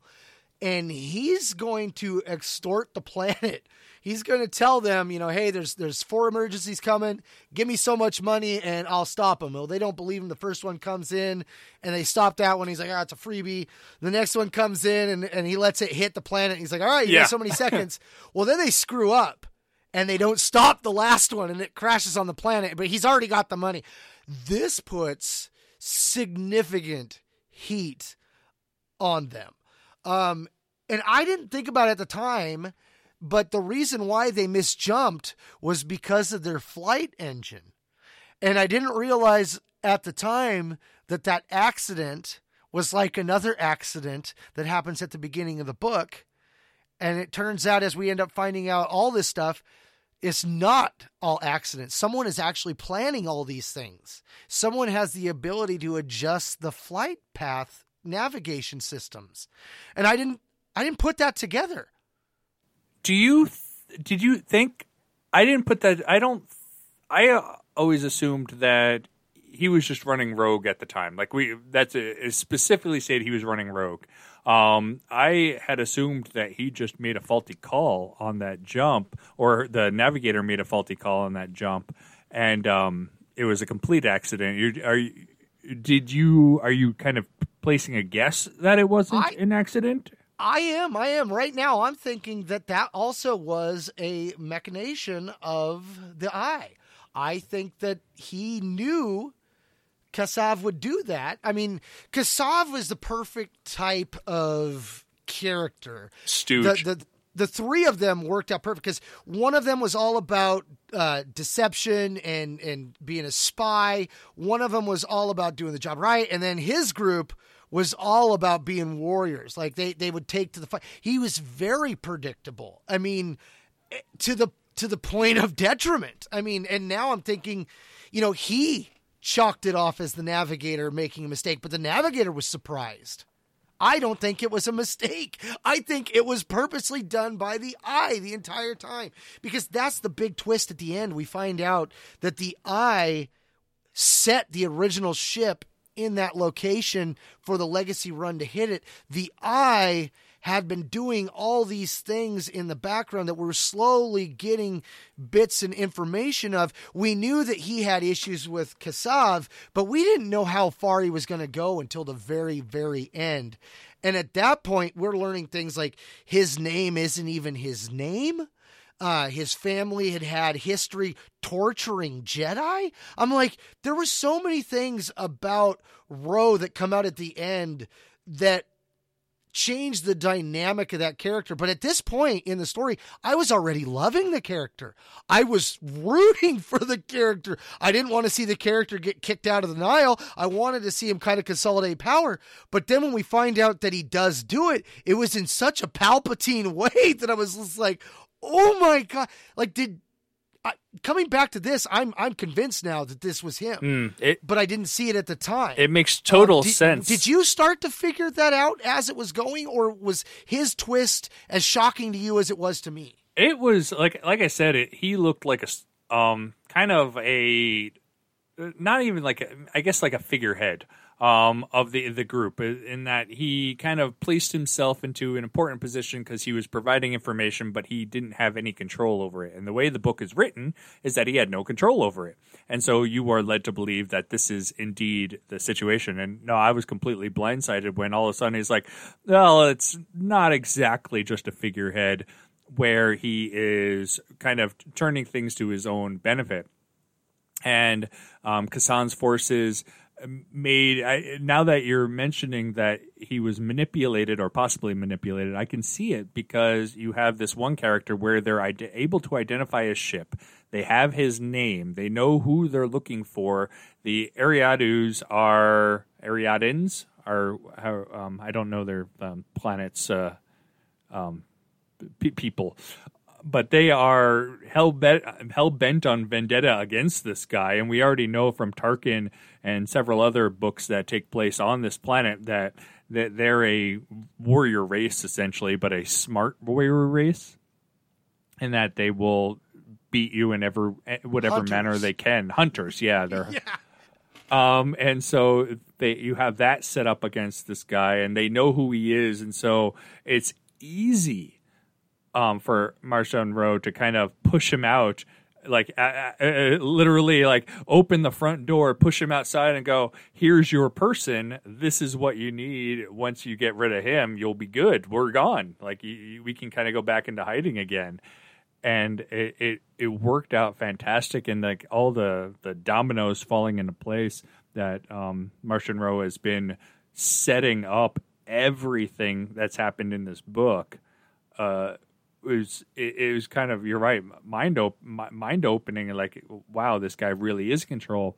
And when they say that his name isn't necessarily his name, it got me wondering. This could be one of two instances. Like, we already knew his father was another Rowe, and everybody knew his father, and so either one is that this guy, you're right, they could have had Sith titles or something like that, and that is their real name, like Darth Vader is Vader's real name, sort of thing. Of the rule of two, he could be a damn Sith Lord. Like, I'm like, oh my God. So I hadn't even thought of that. But what I was thinking is that the Nile wear masks. Almost all of them have these masks on, and very few people have seen Marshawn Rowe without his mask, except for his 3 Tempests. And my thought was that maybe he is not Marshawn Rowe. Maybe Marshawn Rowe was another character that this guy took over for, and since nobody can see their face, maybe before he even let the Tempest see his face, he basically took over his place and was using that position to further his own gains, whatever those may be. That, yeah, I mean, and that is definitely one of the aspects about this, because like we were talking at the beginning, how is the Nile going to be a threat to the Jedi and the Force itself? Well, if he's one of Bane's rule of two Sith, that checks all those boxes, dude. I'm like, whoa. Oh my God, I hadn't thought about that. Because the other thing he did is he also put in doubt in Lorna D's group because of the botched kidnapping. He allows her group to come up with the idea of capturing some homesteaders who are part of a prominent core world family who moved out to the Outer Rim to strike it out on their own and to live off the land. And so their thought is we'll kidnap these people and we'll hold them for ransom. And this will be like the last thing we do because we got to hide out because Kassav, he screwed us over and we got all this attention on us now, right? So, I mean, it's all working out perfect. You're like, okay, yeah. And they botch it spectacularly. I mean, they show up. It's a family of 4, I think, maybe 5. I'm pretty sure it's just 4. 4, yeah. A brother, sister, mother, and a father. Yeah, and this is the chapter that, or the story plot that gets me. It's one chapter specifically at the end of it all that gets me the most. Well, what you were mentioning before is that this whole story plot seemed pointless. Mm-hmm. Like, it seemed like a throwaway plot that they kept coming back to. It really did. And then once you find out that it how well it ties in, I really appreciated it. They get to the homestead too late, the Jedi, that is. So they're already gone. They're following them, and there's all these reasons why they can't use this ship or that ship, or they only have this animal and that thing. And this is when they're with Potter Ingle, and his character has this great moment because his steed, basically the horse he's on, gets shot, and he takes it personal. How dare you kill a man's beast? Right. Like, talk about shooting a man's horse. Like, that whole scene was great. And so he gets cut off from the group, and they continue moving forward. Then the Nile, they're hurting at this point because the homesteaders blew up their ship. So they're already in the red on this mission. So they've got to get out with all the hostages. Well, the husband's smart, and he causes the horses to stop. So they beat up the husband. The wife realizes the husband's going to end up getting killed because he's already concussed. So she gets in the way, gets shot. Then they throw her off of the wagon they're using to slow the Jedi down. And I'm just like, oh my, this is like hardcore.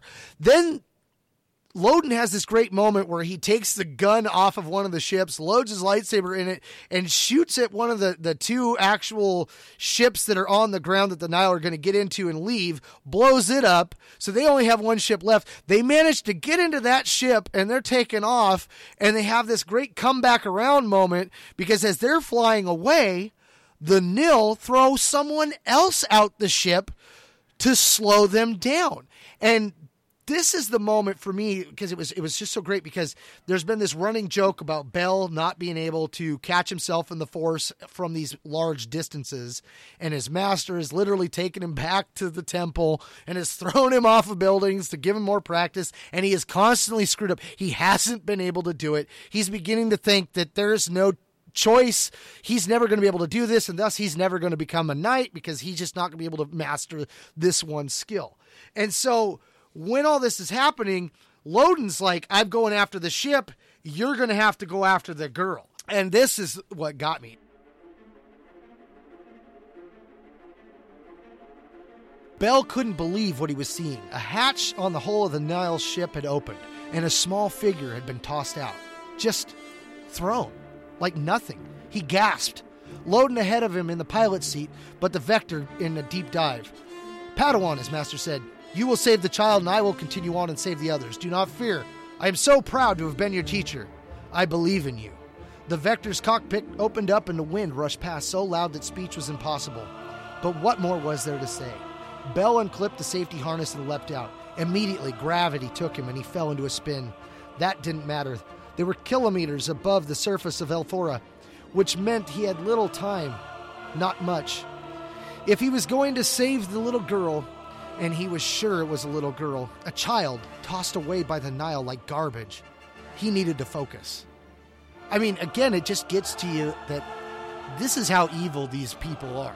You know, they're willing to do anything for a profit, anything for their own freedom, even if it means taking someone else's.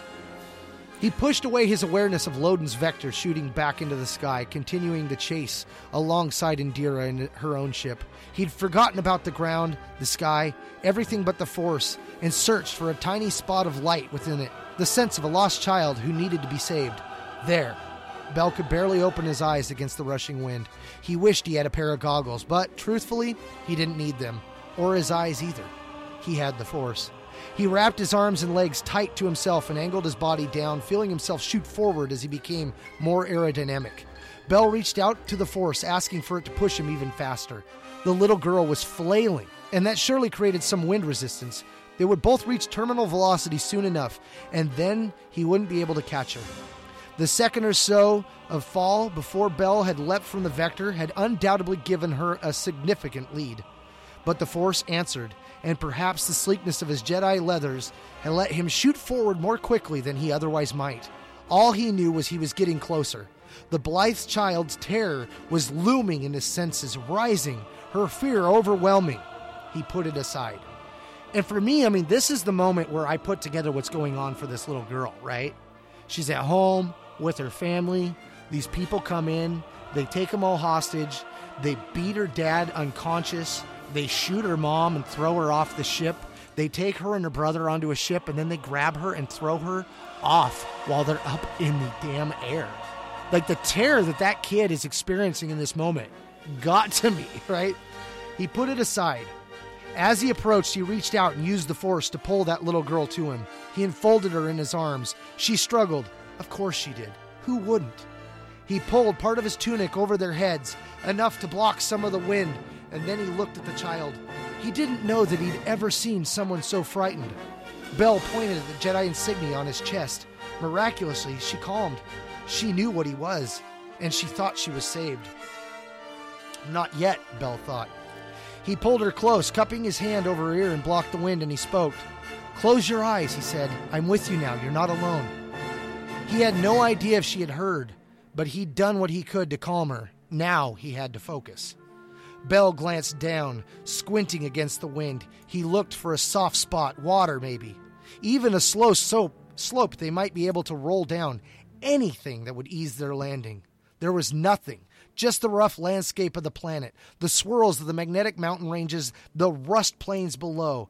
Elorfa was not a soft world. They were falling from a height 100 times higher than anything he'd tried in training. And even then, he'd never landed successfully. For a moment, he hoped against hope that perhaps Porter Engle would miraculously appear at the last minute. But the Iraqi Jedi was far away. No one was coming to save him or the girl. He had to do it all, and he had to do it alone. Bell opened himself up to the Force. He did not think about the ground. He thought about the child in his arms, of how unfair it was that these things had happened to her. He knew he had the power to save her, to let her continue living in the light. Why would the cosmic force have given him his abilities, if not for this very purpose? Side note, I giggled in glee when they used the term cosmic force there. Yeah. The wind was not his enemy, nor was gravity itself. They were both part of the force, just as he was, just as the child was. If he fought them, he was fighting himself. He should not try to fight. He should try to understand. Bel Zettifar relaxed. He came to know something profound, perhaps something about the Force, perhaps something about himself, something he would try to understand more clearly later. He thought it was the reason that he had been so bad at saving himself for falls, despite his master's best efforts to teach him. Being a Jedi was not about saving oneself. It was about saving others. The roar of the wind past Bel's ears lessened, becoming no stronger than a powerful breeze. He could hear the little Blythe. She was praying or chanting. He couldn't understand the words, but it was the same short phrase over and over. The wind quieted further to silence. Bel opened his eyes. They were barely 10 meters above the ground, and they were drifting downward, slow as a leaf, to land gently on the cool slate-colored ground. He could understand what the little girl was saying now. "I'm not alone." He sat up, and the girl clung to him. "We're okay now. What's your name?" She looked at him, his eyes wide. "I'm B," she said. "But that's just what people call me. My big name is Baylan." "That's a little like mine," he said. "I'm Bel. We're safe now, Baylan. Everything's going to be all right." The child gave him a dubious look. The look of a kid who knew she had been told something untrue by an adult, no matter how much she wanted to believe it. Her face cracked, and she burst into tears. Bel just held her. He looked up at the sky, searching for the vectors or the Nile ship. Nothing. Not even an exhaust trail. Everything's going to be all right, he thought, and he didn't believe it either. I tell you, Jim, this is the last bit before the interlude for the council and everything. And when he heard what she was saying, the mantra of "I'm not alone" that he had told her, and that she was repeating that the whole way down, that is what killed me as a father, dude. That broke me so damn bad. I was sobbing for a good 15, 20 minutes about it, just thinking about if it would have been my little kid. And how awesome it is to see the Jedi being the Jedi. Like, that was a moment that was so great for me. And then to have all of this, by the time the book gets over, coming back and tying in, and everything being worked in such a way. I mean, like, that tied in to Bel. This is the moment that his master has decided, you're a Jedi now. And then, unfortunately, we're going to find out that Loden also has a great moment, a great huge chapter there, where when he goes to save the dad and he's unsuccessful, him and the dad get captured. And this is when everything with Marshon Ro shifts, because while the two of them are on Ro's private ship and Loden and him are talking, Ro's like, "I don't care about these settlers. I never did." And he takes Loden's lightsaber and cuts the dad in half. In that moment, I was like, I changed what I thought about Marshon Ro. I mean, I was thinking like he was like going to be an anti-hero. He was going to be somebody I was going to be able to root for. And in the end, I realized he is not that kind of character. He is very evil. And then by the time we get to the very end and we find out all these new details about him, the level and the depth of his evil is wide open. And getting back to what we were talking about at the spoiler-free part of, the threat to the Jedi, the galaxy, and the Fort itself, I have to think it has to be him and everything he is doing with the Nile. The Nile themselves, definitely. I don't think are it. I mean, That's what gets me about this book. This book is just so well written. And you and even Nathan have been talking about, Charles Soule's Marvel comics are some of the best written Star Wars comics right now. It was a no-brainer to put this man in charge of this book. I mean, to see his talent in the written form of this way, as well as in the comics, I hope they put him in charge of more books. I really enjoyed the way he told the stories, the way he built the characters, and the way the plot unfolded. So, on Facebook, you had alluded to the point when I am not alone. And I hadn't reached that part of the book yet. And when I finally got there, and I'm like, you alluded to it, but you didn't give anything away. And so when I got there, and I'm like, this is what he was talking about. But I'm apparently dead inside. And no, I mean, that's just a weird thing. Like, when I read some books, that's part of what slows me down is like, I stop and I start thinking about, that character's perspective on things. And yeah, when I got to that little girl saying, I'm not alone, man, it all came crashing down. I was like, as a kid, I remember watching All Dogs Go to Heaven. Nothing. No problem whatsoever. I read the novelization for that. I was sobbing for an hour and a half. Books hit hard. No, yo. I'm just dead inside. It's okay. That rescue that goes really far south, like that entire rescue plot fails disastrously. Because you're right, the mother gets shot, the child falls out. They do save. Theoretically, the mother is saved. I don't think we ever actually saw her healed. Yeah. But Porter Engle stayed with her to Porter Engle was transporting her to get help, and he could help her along the way. So theoretically, we're assuming she's good. The child's good. The boy got saved by Avar Kriss while they were on the ship trying to get everyone off.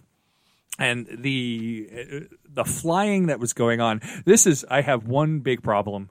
And it's more of a technical problem than anything else, is that the fact that they need to use their lightsabers to power weapons and stuff, and so they need to divert their concentration to put a lightsaber into their ship while you're in the middle of battle.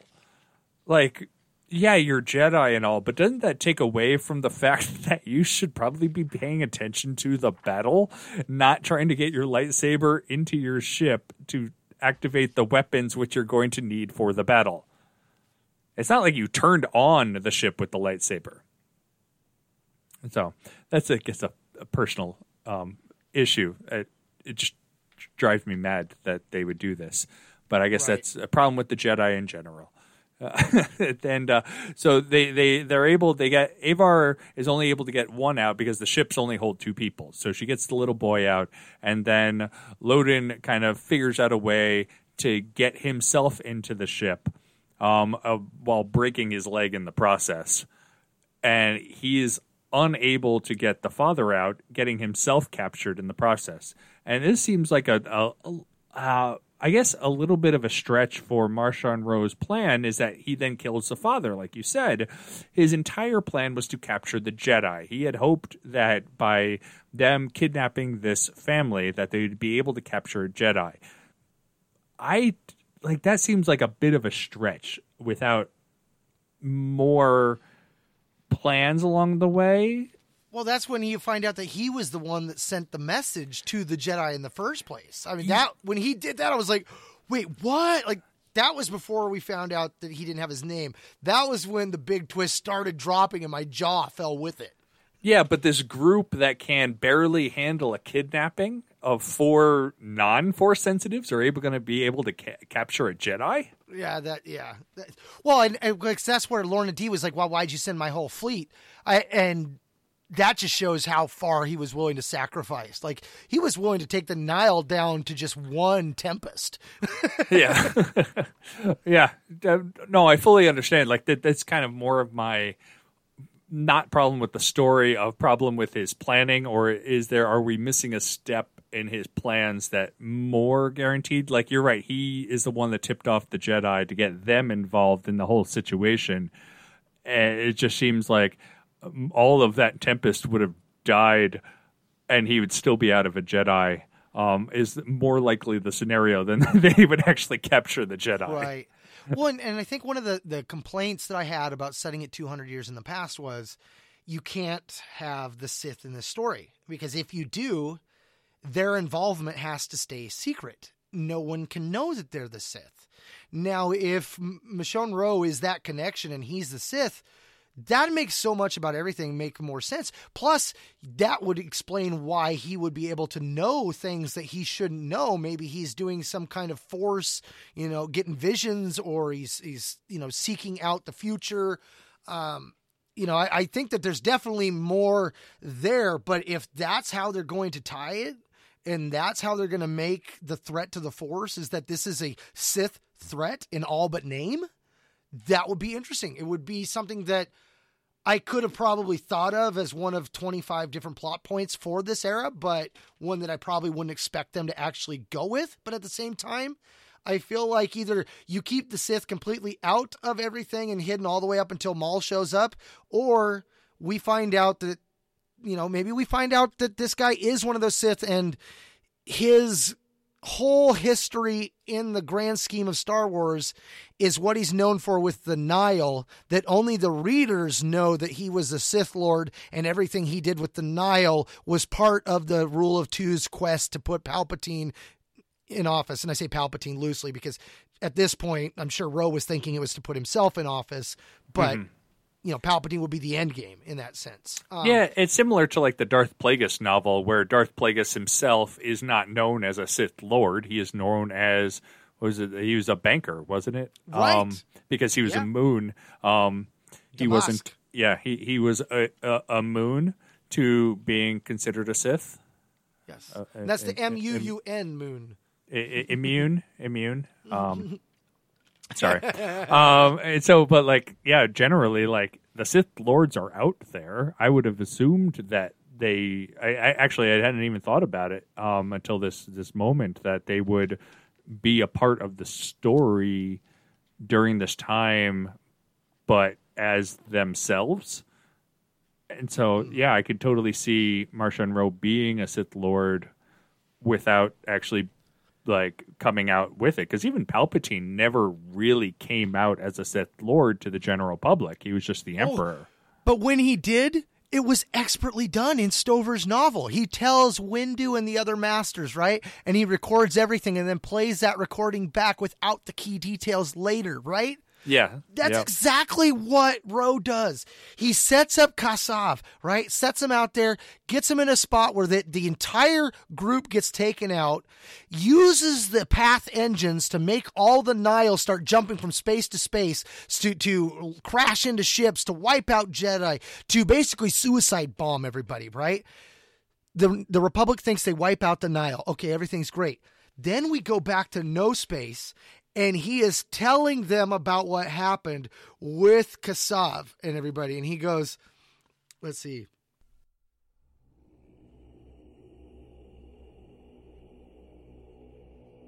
The Eye and the Tempest Runners wore their masks, but Marchion's was new, ornate, with some suggestion of a crown, and the Superstorm engraving subsumed within a circle of a glowing red and baleful gaze of a beast.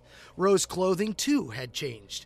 Now he wore a heavy fur cloak, worn and ragged in spots, but the wear conveyed a sense of history, of battles survived and won, as it should. The cloak of Asgar Ro, his father, or maybe his Sith master, we don't know. But Kassav believed, this is him talking in, Kassav believed he was taking his crews to save us all, to protect us, to keep the Republic from learning our secrets, said the Eye of the Nihil. It was a trap, a lie. You see how they came for him. The Republic and the Jedi hunted down Kassav's Tempest like vermin. Murmurs through the crowd as the Nihil watched ship after ship being destroyed by Republic attackers, all flying under the same banner they wore on their masks, their clothes, their bodies. But look, Marchion Ro said, pointing at the battle raging above them. Look what Kassav and his people did. And now he plays Kassav's message when Kassav realized that Ro had hosed them all and they were doomed.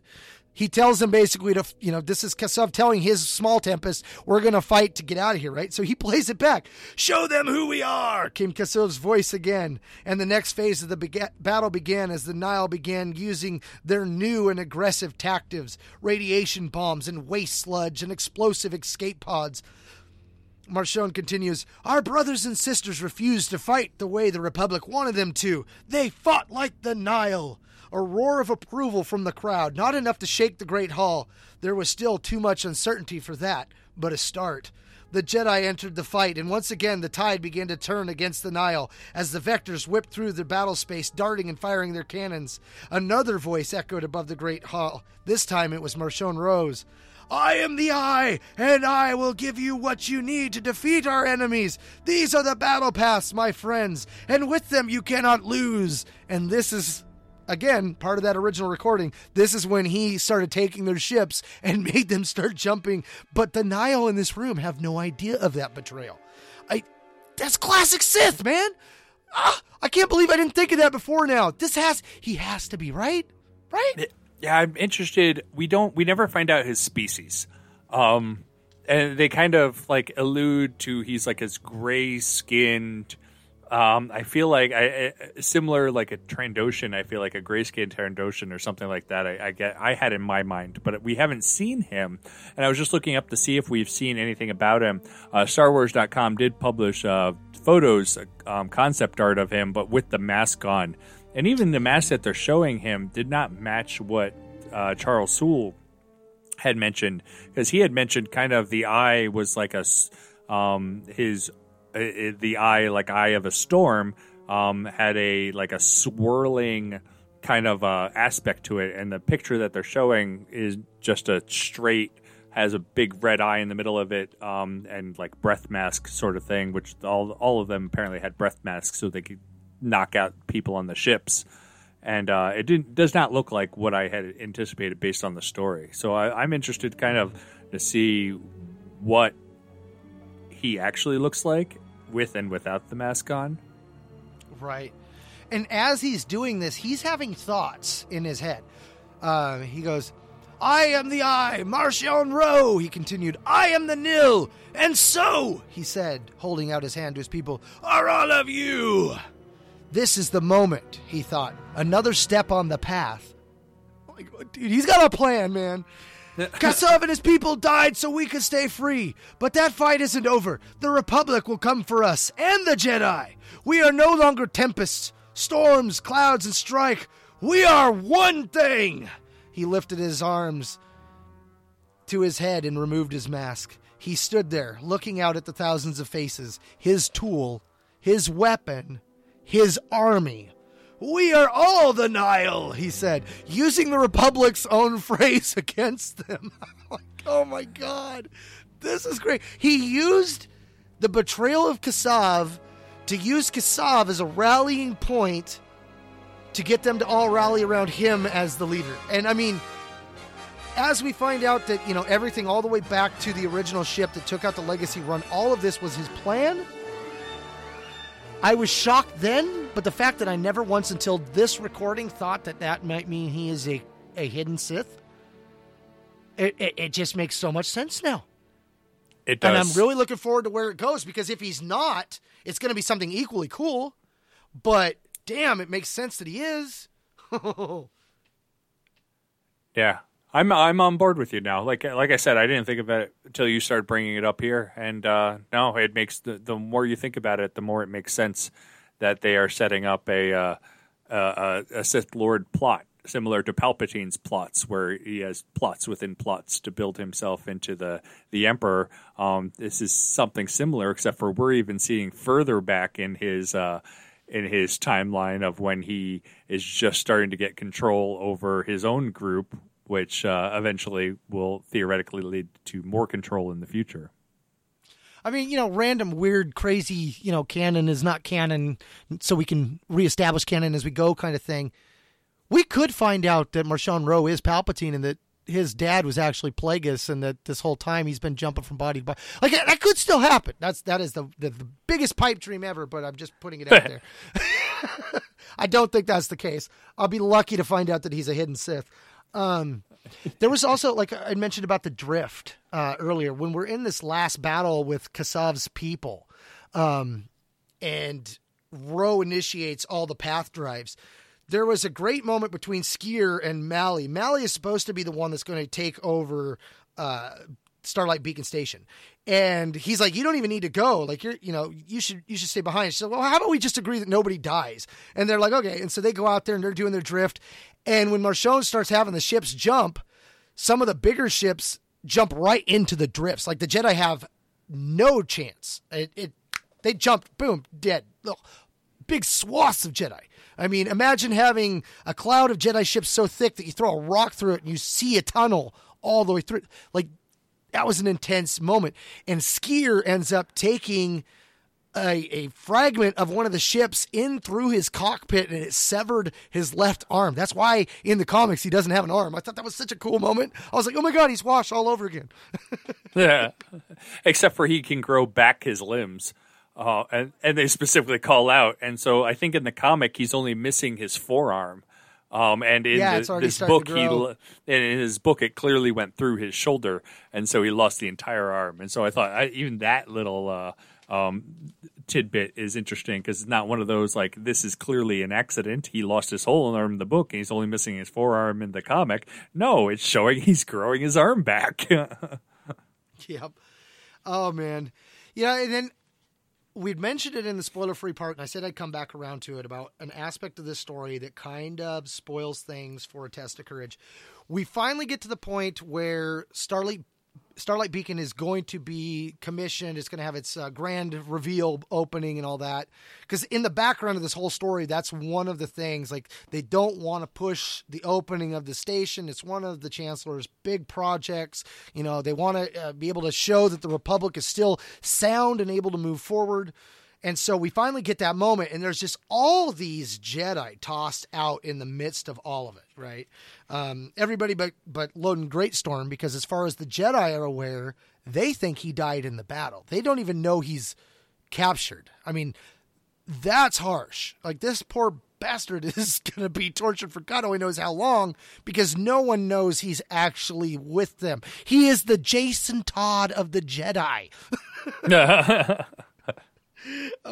But so there's a moment in here where they're talking about all of the different Jedi that show up, and they're throwing names of people out, like how the station was designed by renowned Jedi architect Paulo Hidalgo. If that isn't Pablo Hidalgo just renamed, I don't know what is. Yeah, I saw that too, and I'm like, that's kind of blatant right there.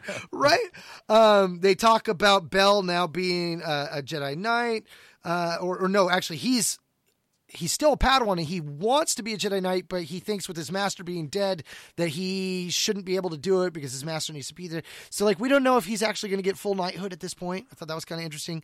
But they mention in the random list of all those other Jedi that were there, Jedi prodigy Vernarsta Ro, and that's not a problem. We know about her. She's going to be in A Test of Courage. She's the main character. She's going on a trip to this station. That's how we know where that book is located. She's on her journey to this actual dedication with someone's daughter that she's guarding, kind of doing stuff with. Oh, but she's alone. Hold on the cover of A Test of Courage. I'm looking at it now. And remember the ship that I mentioned with Professor Huang with the droid? Yeah. The droid on the cover of this ship is the same model.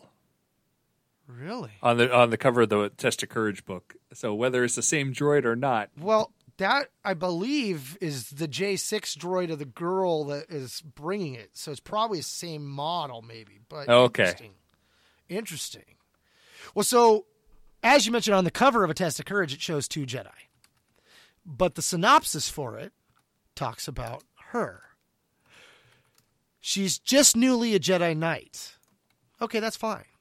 She's going on a mission, and there happens to be another Jedi Master there, a Jedi Master Douglas, and his Padawan, Ima something or other.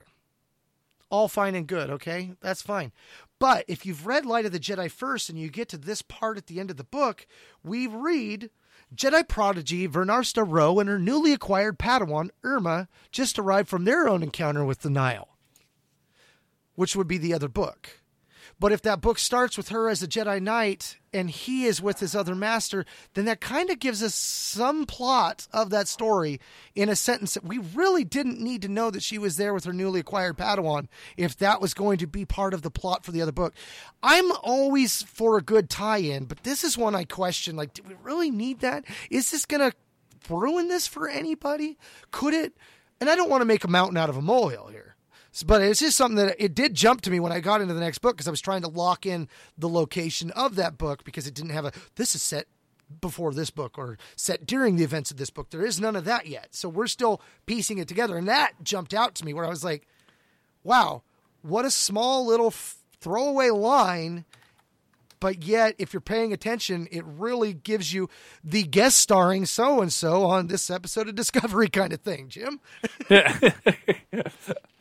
We talked before the show about how I just started watching Discovery, and we mentioned a few episodes back how I was watching the original Trek. I had gotten through Trek in the animated series, and I started Discovery, and they spoiled a major plot point in the Discovery series just by saying guest starring, and it's one of the major characters in the first couple episodes. And I'm like, when you guest star, it means you're not going to be around for the whole series. That person's going to die. and I was certainly right. That character got killed off very quickly. And to your point about this story, and like I said, the characters' names still, I did not catch them. And so since I haven't started reading Test of Courage yet, it's one of those that wouldn't have spoiled it had you not brought it up and harped on it for so long. Right, and I'm thinking, like, if you read A Test of Courage first, it's not going to be anything because you already know about that. But and since I haven't you finished don't know. Test of Courage, you don't know if this wouldn't have spoiled something else in A Light of the Jedi. Right, and that's, as I'm reading A Test of Courage, that's one of the questions I'm going to be asking myself as I go through it. It's like, okay, because as I said, when I was reading the crawl, I kept coming back to a threat to the Jedi, the galaxy, and the Force itself. And I stop and I question, in Light of the Jedi, did we get that? Were the Nihil that threat? And I would say, based off of just reading that story alone and not implying things and guessing at things and theorizing on things as we've done throughout this episode, I think no. I think that the Nihil were not the promised enemy that the crawl gave us. And if they aren't, then I hope that they evolve into that. And as we've said in this episode, I've already figured out some ways that could happen in a very plausible and convincing way. What do you think, though, Jim? No, I 100% agree with you. I think, like, if you just go off of this story and what we were given, don't assume that this is the lead into a major time period. Just this story with what we were given. The Starlight Beacon is barely in it. It's mentioned a whole lot. It's mentioned as what the Jedi are going to or where they came from, and they end up there at the end of the story. Literally, it's only at the end of the story that it shows up, and even then, it's not that important. It is just it's basically like a rest stop that you stopped on your way to California, and you got out of the car in the middle of Nevada and had to go to the bathroom, so you got out of the rest stop, and you're like claiming this thing is the be all and end all of anything. Actually, a better thought is the wall drug. Anyone who has traveled out west along Interstate 90 has seen signs for the wall drug because they have them for miles and hundreds of miles. They have billboards for the wall drug, and you get out of the wall drug and you go, well, I'm here because the signs told me to be.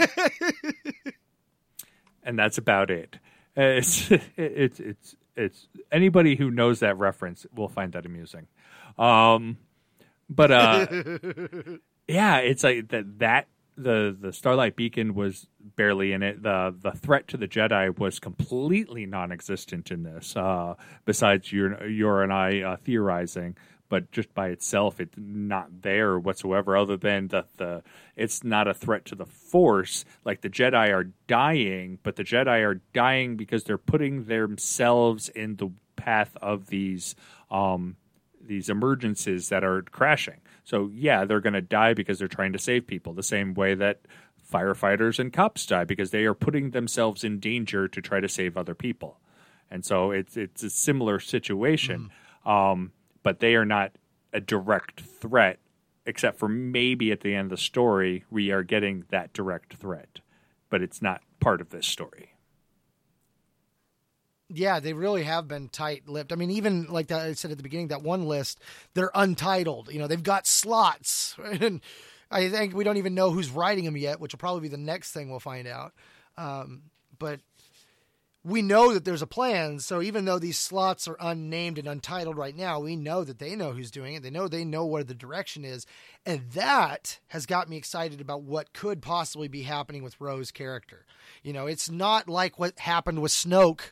And by the time we got to the third story in the story arc, and we've gotten through two different writers' versions, and then we see that, hey, Snoke didn't really matter to nothing. You know, I think we're building up towards something, and we're going to utilize this character. And I think that this character, I mean, the fact that he takes and turns the Nile into his army. I mean, dude, this guy is... We just touched what we're seeing is the tip of the iceberg here with this character. And I feel like if you stop and you think about that fact and you look back at everything he's done, there is a huge iceberg underneath there of evilness to this guy. I mean, especially that moment when he kills the Blythe father and he just cuts him in half with the lightsaber just callously. It's like, oh, geez, Louise, that coldness to this guy. I'm excited, man. I think unless you have anything else that you want to talk about the main stuff, we can get to our follow-up questions that we normally do. No, I'm good. All right. Well, you know, we touched on is there a threat? So let's just get into how we would rank it. I mean, because the covers itself, we've even touched on that. It had the station in the background. We've got Jedi there in their white robes and the different lightsabers. That type of stuff's been splashed all over social media for a while because the imagery was all they really had to share with us. So we don't need to touch on that. How would I rate this book is going to be tough because I want to be intellectually honest. I don't want to give it too high of a rating undeservedly. But I really feel like this has just jumped up to one of the top 5 stories in all of the new canon. Because it's an ongoing story, I don't know if I could say it could be a number 1, because right now my number 1 is still Lost Stars. But it's definitely up there. I want to say this would probably be my third favorite right now. I would say Lost Stars, Dark Disciple, and then this. I got to say, the fact that the Jedi are back and in full power is probably one of the aspects about this that gets me the most excited. I like seeing Jedi as characters, as a plot thread in general. I like finding out stuff about ancient Jedi. So if anything that we get introduced now that could come up later in Luke's era or later eras is ancient things that we found, tidbits about Yoda, stuff like that. Finding out that Yarrow Proof might actually be more badass than I ever thought before. I think that's kind of cool. Him and Rancis. I think that those are really cool little connections. Oppo Rancis or something like that. I'd have to look him up. Right. Rancisis. Bearded Snake Man. Rancisis. Yeah, Oppo Rancisis. I have a hard time, Jim. I know. He's one of those like background characters that nobody ever realized was a snake. Right? He was all coiled. Now, I have a hard time ranking this, man. Like, I want to give it a really high, strong, and honestly, like, aside from just the way it's written and the character descriptions, like, how much of this high is how much I enjoyed the story. And you know what? I'm going with that. Because I enjoyed the story that much, I'm going to give it a solid 9.5. I really, there wasn't much to this story that brought me down. There wasn't much of the story that brought me out, and there was very little in the con department. So I'm going to give it a high 9.5. This is a really good book, and I hope that when this series is over, I can look back and say that it set up one of the best eras in Star Wars storytelling. That is my hope. I feel like we are in a strong start to that hope. All right. I must qualify my reviews. I said this before. I am a very harsh critic. And so any score I give anything is usually in that taste. And I had given this book an 8 out of 10. which is very high on my list, probably one of the highest ranked books I've given. And I think the only major downfall is that we are inundated with so many characters that it's hard to keep track of, especially with the format of the book bouncing back and forth between these groups, and that you lose a little bit as you're going back and forth. But even then, it's still a great book. It's a fast-paced book that sets up this time frame phenomenally, and you finally have this major impacting storyline that obviously not all of this is Charles Soule. He's working with these other authors to set all of this up, and so him along with these other authors have crafted this time frame, and then he goes in and kind of extrapolates for his own story, as all the authors are going to go in and extrapolate for their own parts of the story. And I think that it has turned into an excellent book. It is one of my top books for the new canon. I don't know where I'd put it in a number ranking order. 'Cause I don't generally think about that, but it's definitely up there, probably in the top 5. Yeah. So if you're thinking about getting this one, if you're on the fence, I would highly recommend it. I think it's going to be fun. Even if you're not going to read the comics, I think the books alone are going to give you enough content. But the fact that we're going to have this told in the opposite or the other mediums is really exciting, because like with the New Jedi Order, one of the things that I would critique it about when it first came out was that we had no idea what the things looked like. The characters, the Vongs, the ships, things of that nature. Once the series got to the end and wrapped up, Dark Horse finally went out and did Invasion, their comic story, and then we started to see the pictures. And that was years later. Like this, they waited. It was a big gap in time between the end of the New Jedi Order and Invasion. Mm-hmm. Yeah, I want to say they were almost completed with Dark Nest when Invasion started, and that was the next series that came after New Jedi Order. But Dark Horse was playing it cool. They didn't want to have one of these collabs and not get some of the information, so they waited till the series was over and then came back in and filled the dots. Definitely a different way to go about it. What I appreciated about getting Invasion was getting to finally see everything come to life in the art, which is what I love about what they're doing about this. Because they're using the comics, because they're doing it more like Shadows of the Empire, you know, we're getting to see what these things look like, the characters look like, the ships look like right out the gate. There's not this waiting for fans to put it out there and, oh, is that right? No, this is what it looks like in this guidebook or that guidebook. We actually have pictures of these things, and I think that's pretty cool too, because it also will help the authors when it comes to describing these things to be able to see it before you talk about it. Yeah, so that was one thing with the Vong when they're talking about, like, you know, the Yamasks and the Coral Skippers and stuff, and you know, each author's description was just so vastly different that the only thing they could be is like, well, they're all grown technology, so each one's going to be a little bit different. So I would just wanted to emphasize that it was a long time. The last New Jedi Order book that came out was Unifying Force in 2003. Do you know when Invasion started?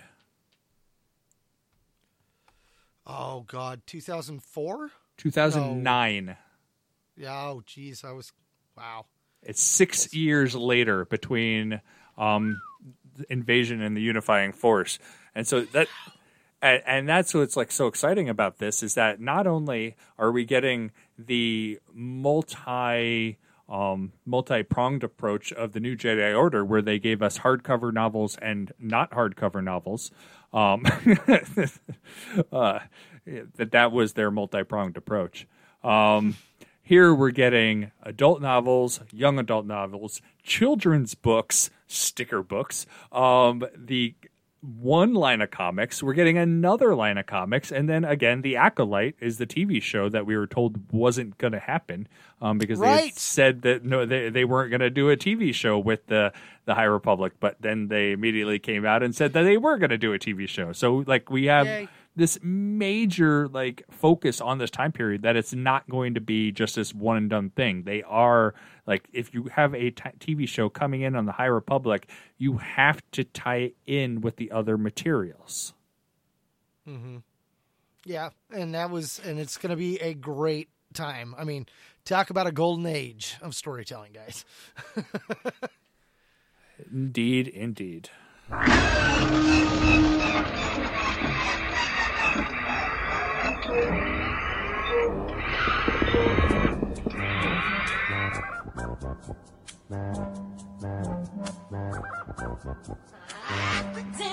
galaxy.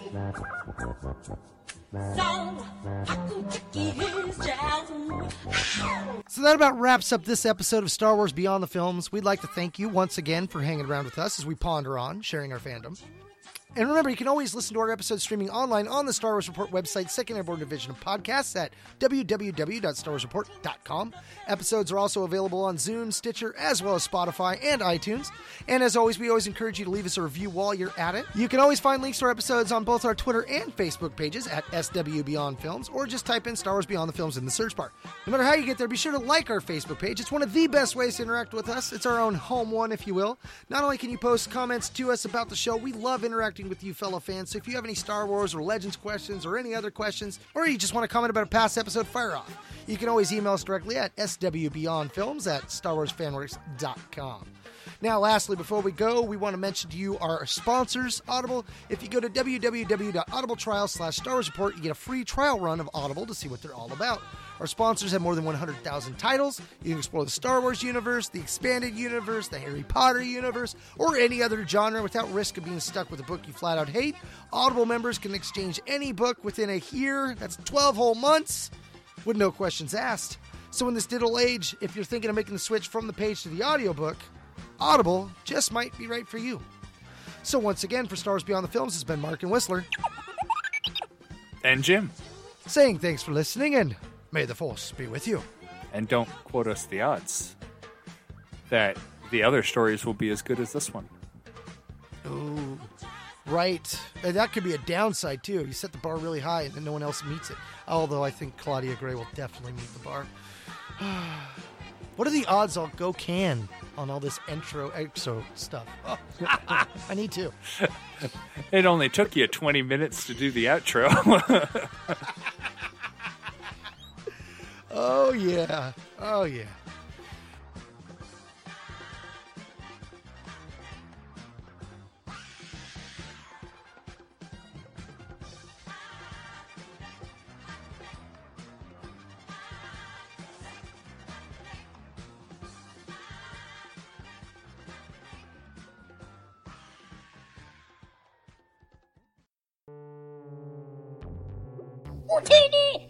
Most podcasters around the Star Wars community would say this is the way. No. Nope. Nope. That was last season. That was last season. Try to keep up. That's true. That's true. Seasons move fast. All right. Well, I think I'm ready if you're ready. I took a crap ton of notes because I was really enjoying the story. The problem is, though, is that there's so many notes, I'm probably going to skip some really good points that I had, but that's okay. I think that between you and I, we'll get a good discussion here with this book and where it's set. If it makes you feel any better, I don't take any notes and I try to go off of memory for everything. Hey, there you go. There you go. I'm too afraid I'd sit there going, I really like the book. That's all I can remember. I really like the book. I mean, especially with the new Disney era, there was a lot of stories where I'm like, I know I read this, but I don't know anything outside the summary. Yeah. Yeah, I'm scrolling through. I did a book review of it on AIPT, so I'm just scrolling through it. I'm like, I read it. I wrote this like last week, so it's fairly good in my mind. Still a little fresh. Yeah. I can still taste the garlic. All right. I feel gaseous from Mountain Dew. Yeah, let's get that out of the system. Sure it is. But just as the magnificent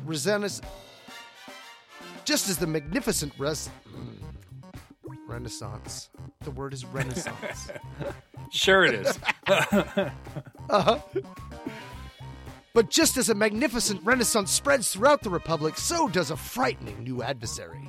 Now the Guardians of Peace and Justice must face a threat to themselves, the galaxy, and the Force itself. That's deep. Remember, you can always listen to our episodes streaming online on the Star Wars Report's website. Streaming online on the Star Wars Report website, 2nd Airborne. You know, you can pre-record this and then just tack it on the end. thinking about that the other day, honestly. I was like, man, why do I always do this to myself every time? In fact, that may be my goal for 2021. Finish the year without having to do the ending. And be like, and we're done. And the recording only took 40 minutes.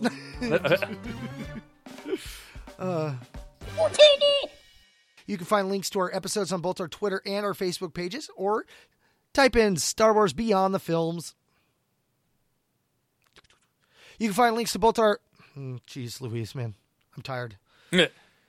Yeah, canning this is getting better every second. You can always find links to our episodes on both our Twitter and Facebook pages at SW Beyond Films, or just type in Star Wars Beyond the Films in the search bar. But no matter how you get there, be sure to like our Facebook page. It's one of the best ways to interact with us. It's our own home one, if you will. Not only can you post comments to us about the show, we love interacting with us. Oh my God. I love interacting with us too.